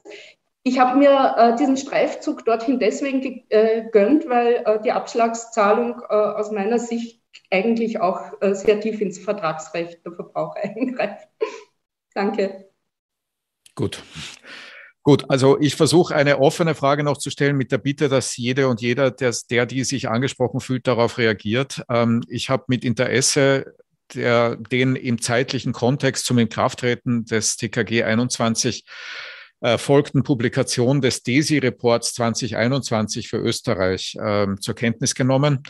Dort gibt es, Sie wissen es, ein Kapitel, das beschäftigt sich mit Konnektivität. Und Österreich liegt beim Kapitel Konnektivität im DESI-Report 2021 mit einem Wert von 53,0, ziemlich genau im EU-Durchschnitt. Der liegt bei 50,2 und auf Platz 11 von 27, also weit entfernt von einer Spitzenposition. Und in der textlichen Darstellung dieses Konnektivitätsthemas steht dann unter anderem das Folgende, ich zitiere jetzt DESI-Report 2021 wörtlich: Österreichs Schwachstelle ist die geringe Abdeckung mit und Nutzung von Festnetzen mit sehr hoher Kapazität, VHCN, obwohl sich die VHCN-Abdeckung deutlich verbessert hat, sowohl bei Fiber to the Premises mit 20% als auch bei Aufrüstungen von Kabelnetzen auf DOCSIS 3.1 mit 27% und von 14% im Jahr 2019 auf 39% im Jahr 2020 gestiegen ist, liegt sie noch immer unter dem EU-Durchschnitt von 59%. Die VHCN-Abdeckung in ländlichen Gebieten ist nach wie vor gering. Hier werden nur 12% der Haushalte erreicht, verglichen mit EU-weit 28%. In ländlichen Gebieten beläuft sich die Fiber-to-the-Premises-Abdeckung auf 11%. Nur 12% der Haushalte nutzen Serviceangebote mit Geschwindigkeiten von mindestens 100 Mbit. Damit liegt Österreich weit unter dem EU-Durchschnitt. Obwohl 37% der Haushalte an Netzgeschwindigkeiten von 1 Gigabit angebunden sind, wird dieses Angebot kaum genutzt. Mit einem Preisindex von 78 liegen die Breitbandpreise insgesamt leicht unter dem Durchschnitt. Zitat Ende. Also an den Preisen liegt es offensichtlich nicht. Wir haben jetzt seit 2 Jahren so etwas wie einen immer wieder auftretenden Lockdown von Schule bis zu Homeoffice mit all den Themen, die damit zusammenhängen. Hilft uns dieses Gesetz bei der Bewältigung dieses Defizits? Darf ich kurz ein? Bitte. Stimmen. Wie gesagt, wenn es fragt, okay, ob es ein wichtiger Schritt, ein wichtiges Teilelement ist, hier was zu tun, ja. Wenn Sie mich fragen und sagen, okay, ist es die Lösung, the one and only, nein. Weil wir müssen da verschiedene Bausteine sehen. Der Dr. Serge hat es gesagt, wie gesagt, wir haben natürlich im Bereich des Festnetzausbaus eigentlich viele Jahre nachzuholen, wo wir eigentlich nur geschaut haben. Wie gesagt, Österreich hat immer gesagt, wir sind das tolle Mobilfunkland und wir haben immer nur die Mobilfunkthematik im Auge gehabt. Und das war in Zeiten vor den Smartphones ja durchaus noch eine passable Geschichte, dass man alles über das Mobiltelefon gemacht hat und das Festnetz noch nicht die relevante Rolle gehabt haben. Aber heute ist es halt so, dass sozusagen Glasfaser 5G ist. Ich sage jetzt so, dass es wirklich funktioniert, zu 80-90% Glasfaser. Also müssen wir hier viel stärker nach vorne kommen. Das ist die eine Schiene. Also ich glaube, mit 5G, mit dem 5G-Ausbau wird es zusätzlich zu einem Schub im Glasfaserausbau kommen und wir werden hier den einen oder anderen Schritt weiter fortmachen, auch im DESI-Report. Das ist die eine Geschichte. Die zweite Geschichte ist nachfrageseitige Förderung. Ja, hier fehlt es uns. Dr. Seringer hat es erwähnt. Nachfrageseitig muss man was machen, aber dann nicht nur auf der Förderungsseite, aber auch auf der Angebotsseite. Meines Erachtens ist es so, wie gesagt, ich habe das schon mehrfach geäußert, dass wir auch auf der Seite der Anbieter alle so irgendwie nur ein bisschen besser oder ungefähr gleich wie das Kupfer die Angebote machen. Solange sie ein Glasfaserangebot machen, das in dem Sinn nicht mehr bietet, als wie die gleichzeitig mögliche Kupferanbindung mit Bonding und Vectoring und sonstiges, die aber um 30% billiger ist, dann wird ihnen niemand das Glasfaser abkaufen. Also es liegt auch ein bisschen an den Betreibern, dass sie nicht traurig sein dürfen, dass ihnen die Leute das Glasfaser nicht abkaufen, weil daneben eben auch das Kupfer entsprechend da sind und das Glasfaser keine Differenzierung hat. Und da müssen wir auch ein bisschen was machen. Darum sage ich, das Gesetz hilft, das Gesetz gibt Möglichkeiten, aber es ist sozusagen jeder in dem ganzen Sektor gefragt, was zu tun. Dankeschön. Ich nehme jetzt in der Reihenfolge der Meldungen dran. Ja, also Herr Ney war bei mir der Nächste.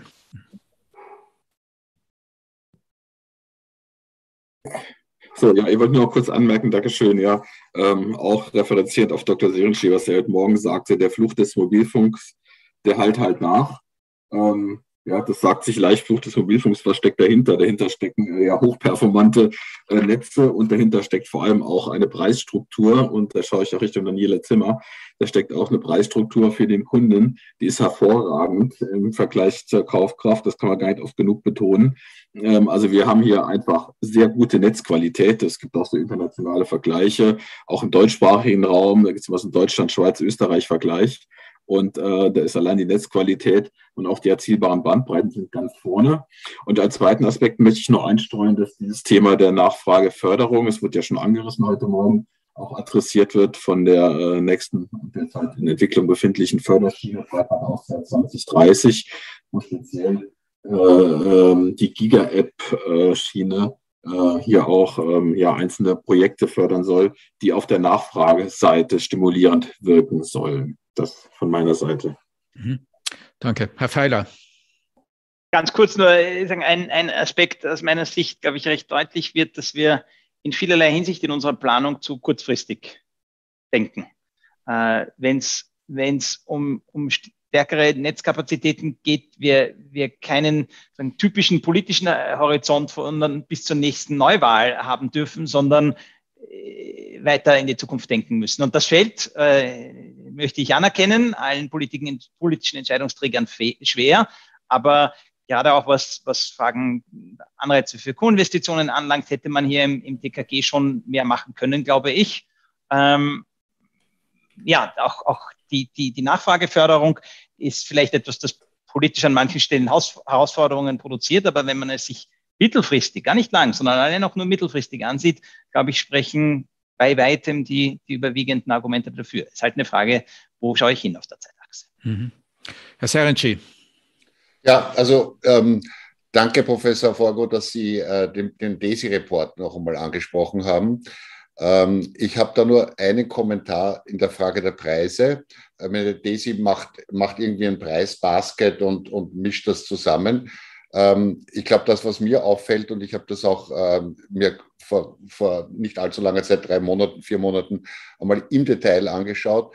Wir haben sozusagen nicht nur bei den höheren Bandbreiten ein massives Nachfragedefizit, das ist schon angesprochen worden, sondern wir haben auch übermäßig hohe Preise in diesem Bereich. Also das heißt, da treffen hohe Preise mit geringer Nachfrage zusammen und das ist insgesamt natürlich toxisch, auch in diesem Zirkel, aus dem muss man irgendwie einmal herauskommen.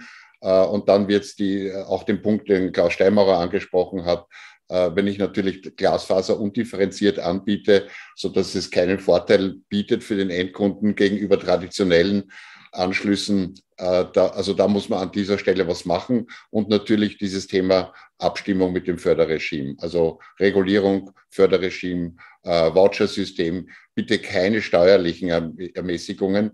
Das ist sozial nicht treffsicher. Voucher ist das treffsicherste, was es gibt. Vor allem kann ich es auch regional machen. Also ich kann wirklich dort, wo ich das Defizit habe, auch regional besser steuern. Herr Kapper. Dankeschön. Also man kann zumindest, glaube ich, sagen, es wird nicht schaden, das Gesetz. Also das ist ja auch schon ein Vorteil im Gegensatz zu dem, was der Ministerialentwurf gemacht hätte. Bei den nachfrageseitigen Förderungen würde ich etwas differenzierter rangehen, weil interessanterweise sagen das meistens die Anbieter, die schon ein groß ausgebautes Netz haben, dass man dann sagt, ja, jetzt müssen wir die Nachfrage fördern. Gleichzeitig die noch was bauen müssen, na, die braucht man immer fördern, weil das Netz gibt es eh schon.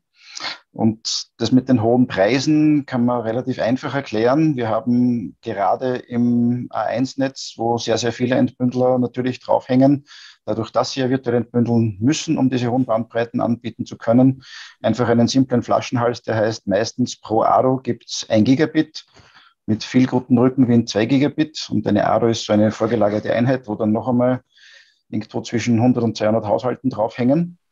Und wenn ich jetzt theoretisch als entweder A1 oder Alternativer sage, ich biete hier eine Gigabit-Anbindung, die vielleicht technisch möglich wäre, dann ist dieser gesamte GPON-Glasfaserast eigentlich überbucht. Und das ist natürlich ein Problem, dass man einfach über den Preis de facto abrollen versucht. Nach Möglichkeit, bitte kauft das nicht, weil da steht 300 Euro im Monat. Das ist halt leider, wenn der Ausbau so gemacht wird, wie er im Entbündelungsregime gemacht wird, wenn jeder Haushalt seine einzelne echte Glasfaser hätte, wo man darauf Bandbreite beschalten könnte. Das machen ja auch sehr viele der regionalen Ausbauer von Nögig bis Tirol. Dann kann man das Profil völlig anders anlegen und dann kann ich auch die Dienste sinnvoll differenzieren. Und das ist noch der Punkt zum Klaus. Ja, wenn ich als Alternative halt auf einer Infrastruktur sitze, die mir nur eine Profilbandbreite A bis Z anbietet und ich kann die halt nicht ändern, dann kann ich mich auch nicht differenzieren. Ich kann maximal sagen, schau, es ist Glas oder es ist Kupfer und bei Glas hast du den Ping nochmal um 2 Millisekunden schneller. Hurra! Ja, also das Gesetz schadet nicht, das ist, glaube ich, die Antwort auf die Frage. Das ist ja schon viel, es schadet nicht. Ja, vielen, vielen herzlichen Dank dafür. Ich habe noch eine Frage an Sie, Frau Zimmer. Sie haben sich jetzt als Einzige in der Runde nicht gemeldet. Glauben Sie, dass die Verbrauchernachfrage stimuliert werden wird durch das, was an Verbraucherschutz jetzt vorhanden ist in dem Gesetz? Oder wird sich im Wesentlichen das sozusagen undifferenziert, undefiniert weiter bewegen in Österreich? Naja, der Verbraucher braucht Kommunikation für die Bewältigung seines Alltags. Das ist in der Hinsicht ist er wenig elastisch und nimmt den Rechtsrahmen, wie er ist. Was wir feststellen in unserer Verbraucherberatung ist manchmal Zufriedenheit und mit einzelnen Punkten halt Unmut. Aber aufgrund eben dieser Angewiesenheit des Verbrauchers, Stichwort Homeschooling, Homeoffice, mit guten Internetverbindungen, nimmt der Verbraucher den Rechtsrahmen momentan, wie es ist, weil es eigentlich für ihn oft alternativlos ist. Und bei allem Wettbewerb beim Preis, den es durchaus in der Vergangenheit gab, bei der Qualität sind jetzt nicht derart hohe Unterschiede, dass also Anbieter mit ihrer Marktmacht hier quasi abstrafen könnten. Ja. Vor allem solange es auch sozusagen eine Marktasymmetrie in Bezug auf Wissen gibt. Also der Durchschnittsverbraucher ist sich in Bezug auf so Technikparameter, ja, ist er sicherlich unterlegen. Und da Transparenz nochmal zu fördern, dem Verbraucher klarzumachen, jetzt ein anderes Beispiel zu nennen, was im Fall eines Netzstaus denn verschiedene Leistungsklassen sind, wer wird warum priorisiert, das dem Verbraucher sehr verständlich mitzugeben, würde ihn auch schon mal stärken. Ja. Herr Steinmaurer. Vielleicht eine kurze Anmerkung auf das. Ich glaube, wie gesagt, das Gesetz selbst ist sicherlich dazu da, die Verbraucherposition abzusichern, die wir haben. Wir haben, glaube ich, eine sehr starke, gute Verbraucherschutzbasis. Es wird in einigen Teilen erweitert. Es ist sicherlich wichtig, das hier entsprechend weiter zu sichern. Das ist einmal ohne Frage ein Punkt. Das wird man auch in der weiteren Abfolge mit dem Umgang mit dem Gesetz entsprechend haben. Was aber, glaube ich, ganz wichtig ist, und das ist indirekt aus Verbrauchersicht wichtig, ich glaube, dass wir sehr wohl mit dem Gesetz nicht nur eine Möglichkeit haben, wenn es richtig sozusagen in die Gänge kommt, haben wir in Zukunft weniger Preiswettbewerb, sondern wieder mehr Wettbewerb um Qualität und Netzabdeckung. Das sollte aus meiner Sicht eigentlich indirekt auch ein Vorteil auf Verbraucherseite sein und das wieder in Kombination mit dem, ob das, was versprochen wird, auch wirklich geliefert wird, da müssen wir entsprechend auch draufschauen. Ich glaube, das Gesetz hat auch eine Regelung, über die halt so nicht geregelt wurden im Bereich des 46, glaube ich, ist es da doch durchaus steht, dass man sagt, okay, hier sind die Versprechen, die gemacht werden, auch wirklich zu erfüllen. Hier haben wir auch eine Verordnungsermächtigung. Wir werden uns das auch anschauen, weil ich glaube, für den Verbraucher ist es wichtig, dass wenn er, ich sage jetzt 100 Megabit kauft, dass er die auch wirklich bekommt, dass diese Welt der Bis-Zus, die ja oft auch dann das indirekt auch wieder Auswirkungen hat auf die sozusagen Nachfrageseite auf der Glasfaserseite. Also wir werden uns das sehr genau anschauen und hier überlegen, dass wirklich sozusagen Dinge, die im Angebot sind, auch entsprechend geliefert werden, wo man natürlich sagt, okay, man macht hier das TKK bzw. RTR auch mit der Verordnung keine Werbungsregulierung, weil das würde ja ein Eingriff in die Meinungsfreiheit sein, die wir so nicht machen können. Aber wie gesagt, dass sozusagen die technischen Parameter, die angepriesen werden, auch erfüllt werden. Insofern glaube ich, wenn wir wieder einen stärkeren Wettbewerb im Bereich der Qualität haben, dann hat das auch für sich eine positive Auswirkung durch das Gesetz auf die Verbraucher. Mhm. Gut, also hoffen wir alle auf mehr Qualität in unserer Internetanbindung in den nächsten Monaten und Jahren. Ich bin ganz sicher, dass wir in dieser Zusammensetzung noch weiter darüber diskutieren werden können und wollen. Würde gerne langsam hier zu einem Ende kommen, es sei denn, es gibt das dringende Bedürfnis, auf dem Panel noch die eine oder andere zusätzliche Bemerkung zu machen.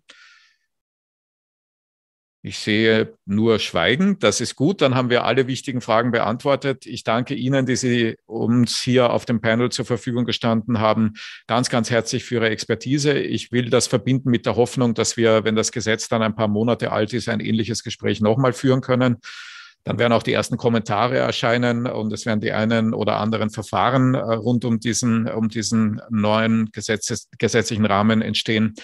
Ich danke Ihnen, die Sie zugehört haben, ganz herzlich eben dafür. Bleiben Sie mit uns in Verbindung, bleiben Sie interessiert und vor allen Dingen bleiben wir alle so gesund wie möglich oder werden es so schnell wie möglich wieder. Alles Liebe und Gute und bis bald. Auf Wiederhören.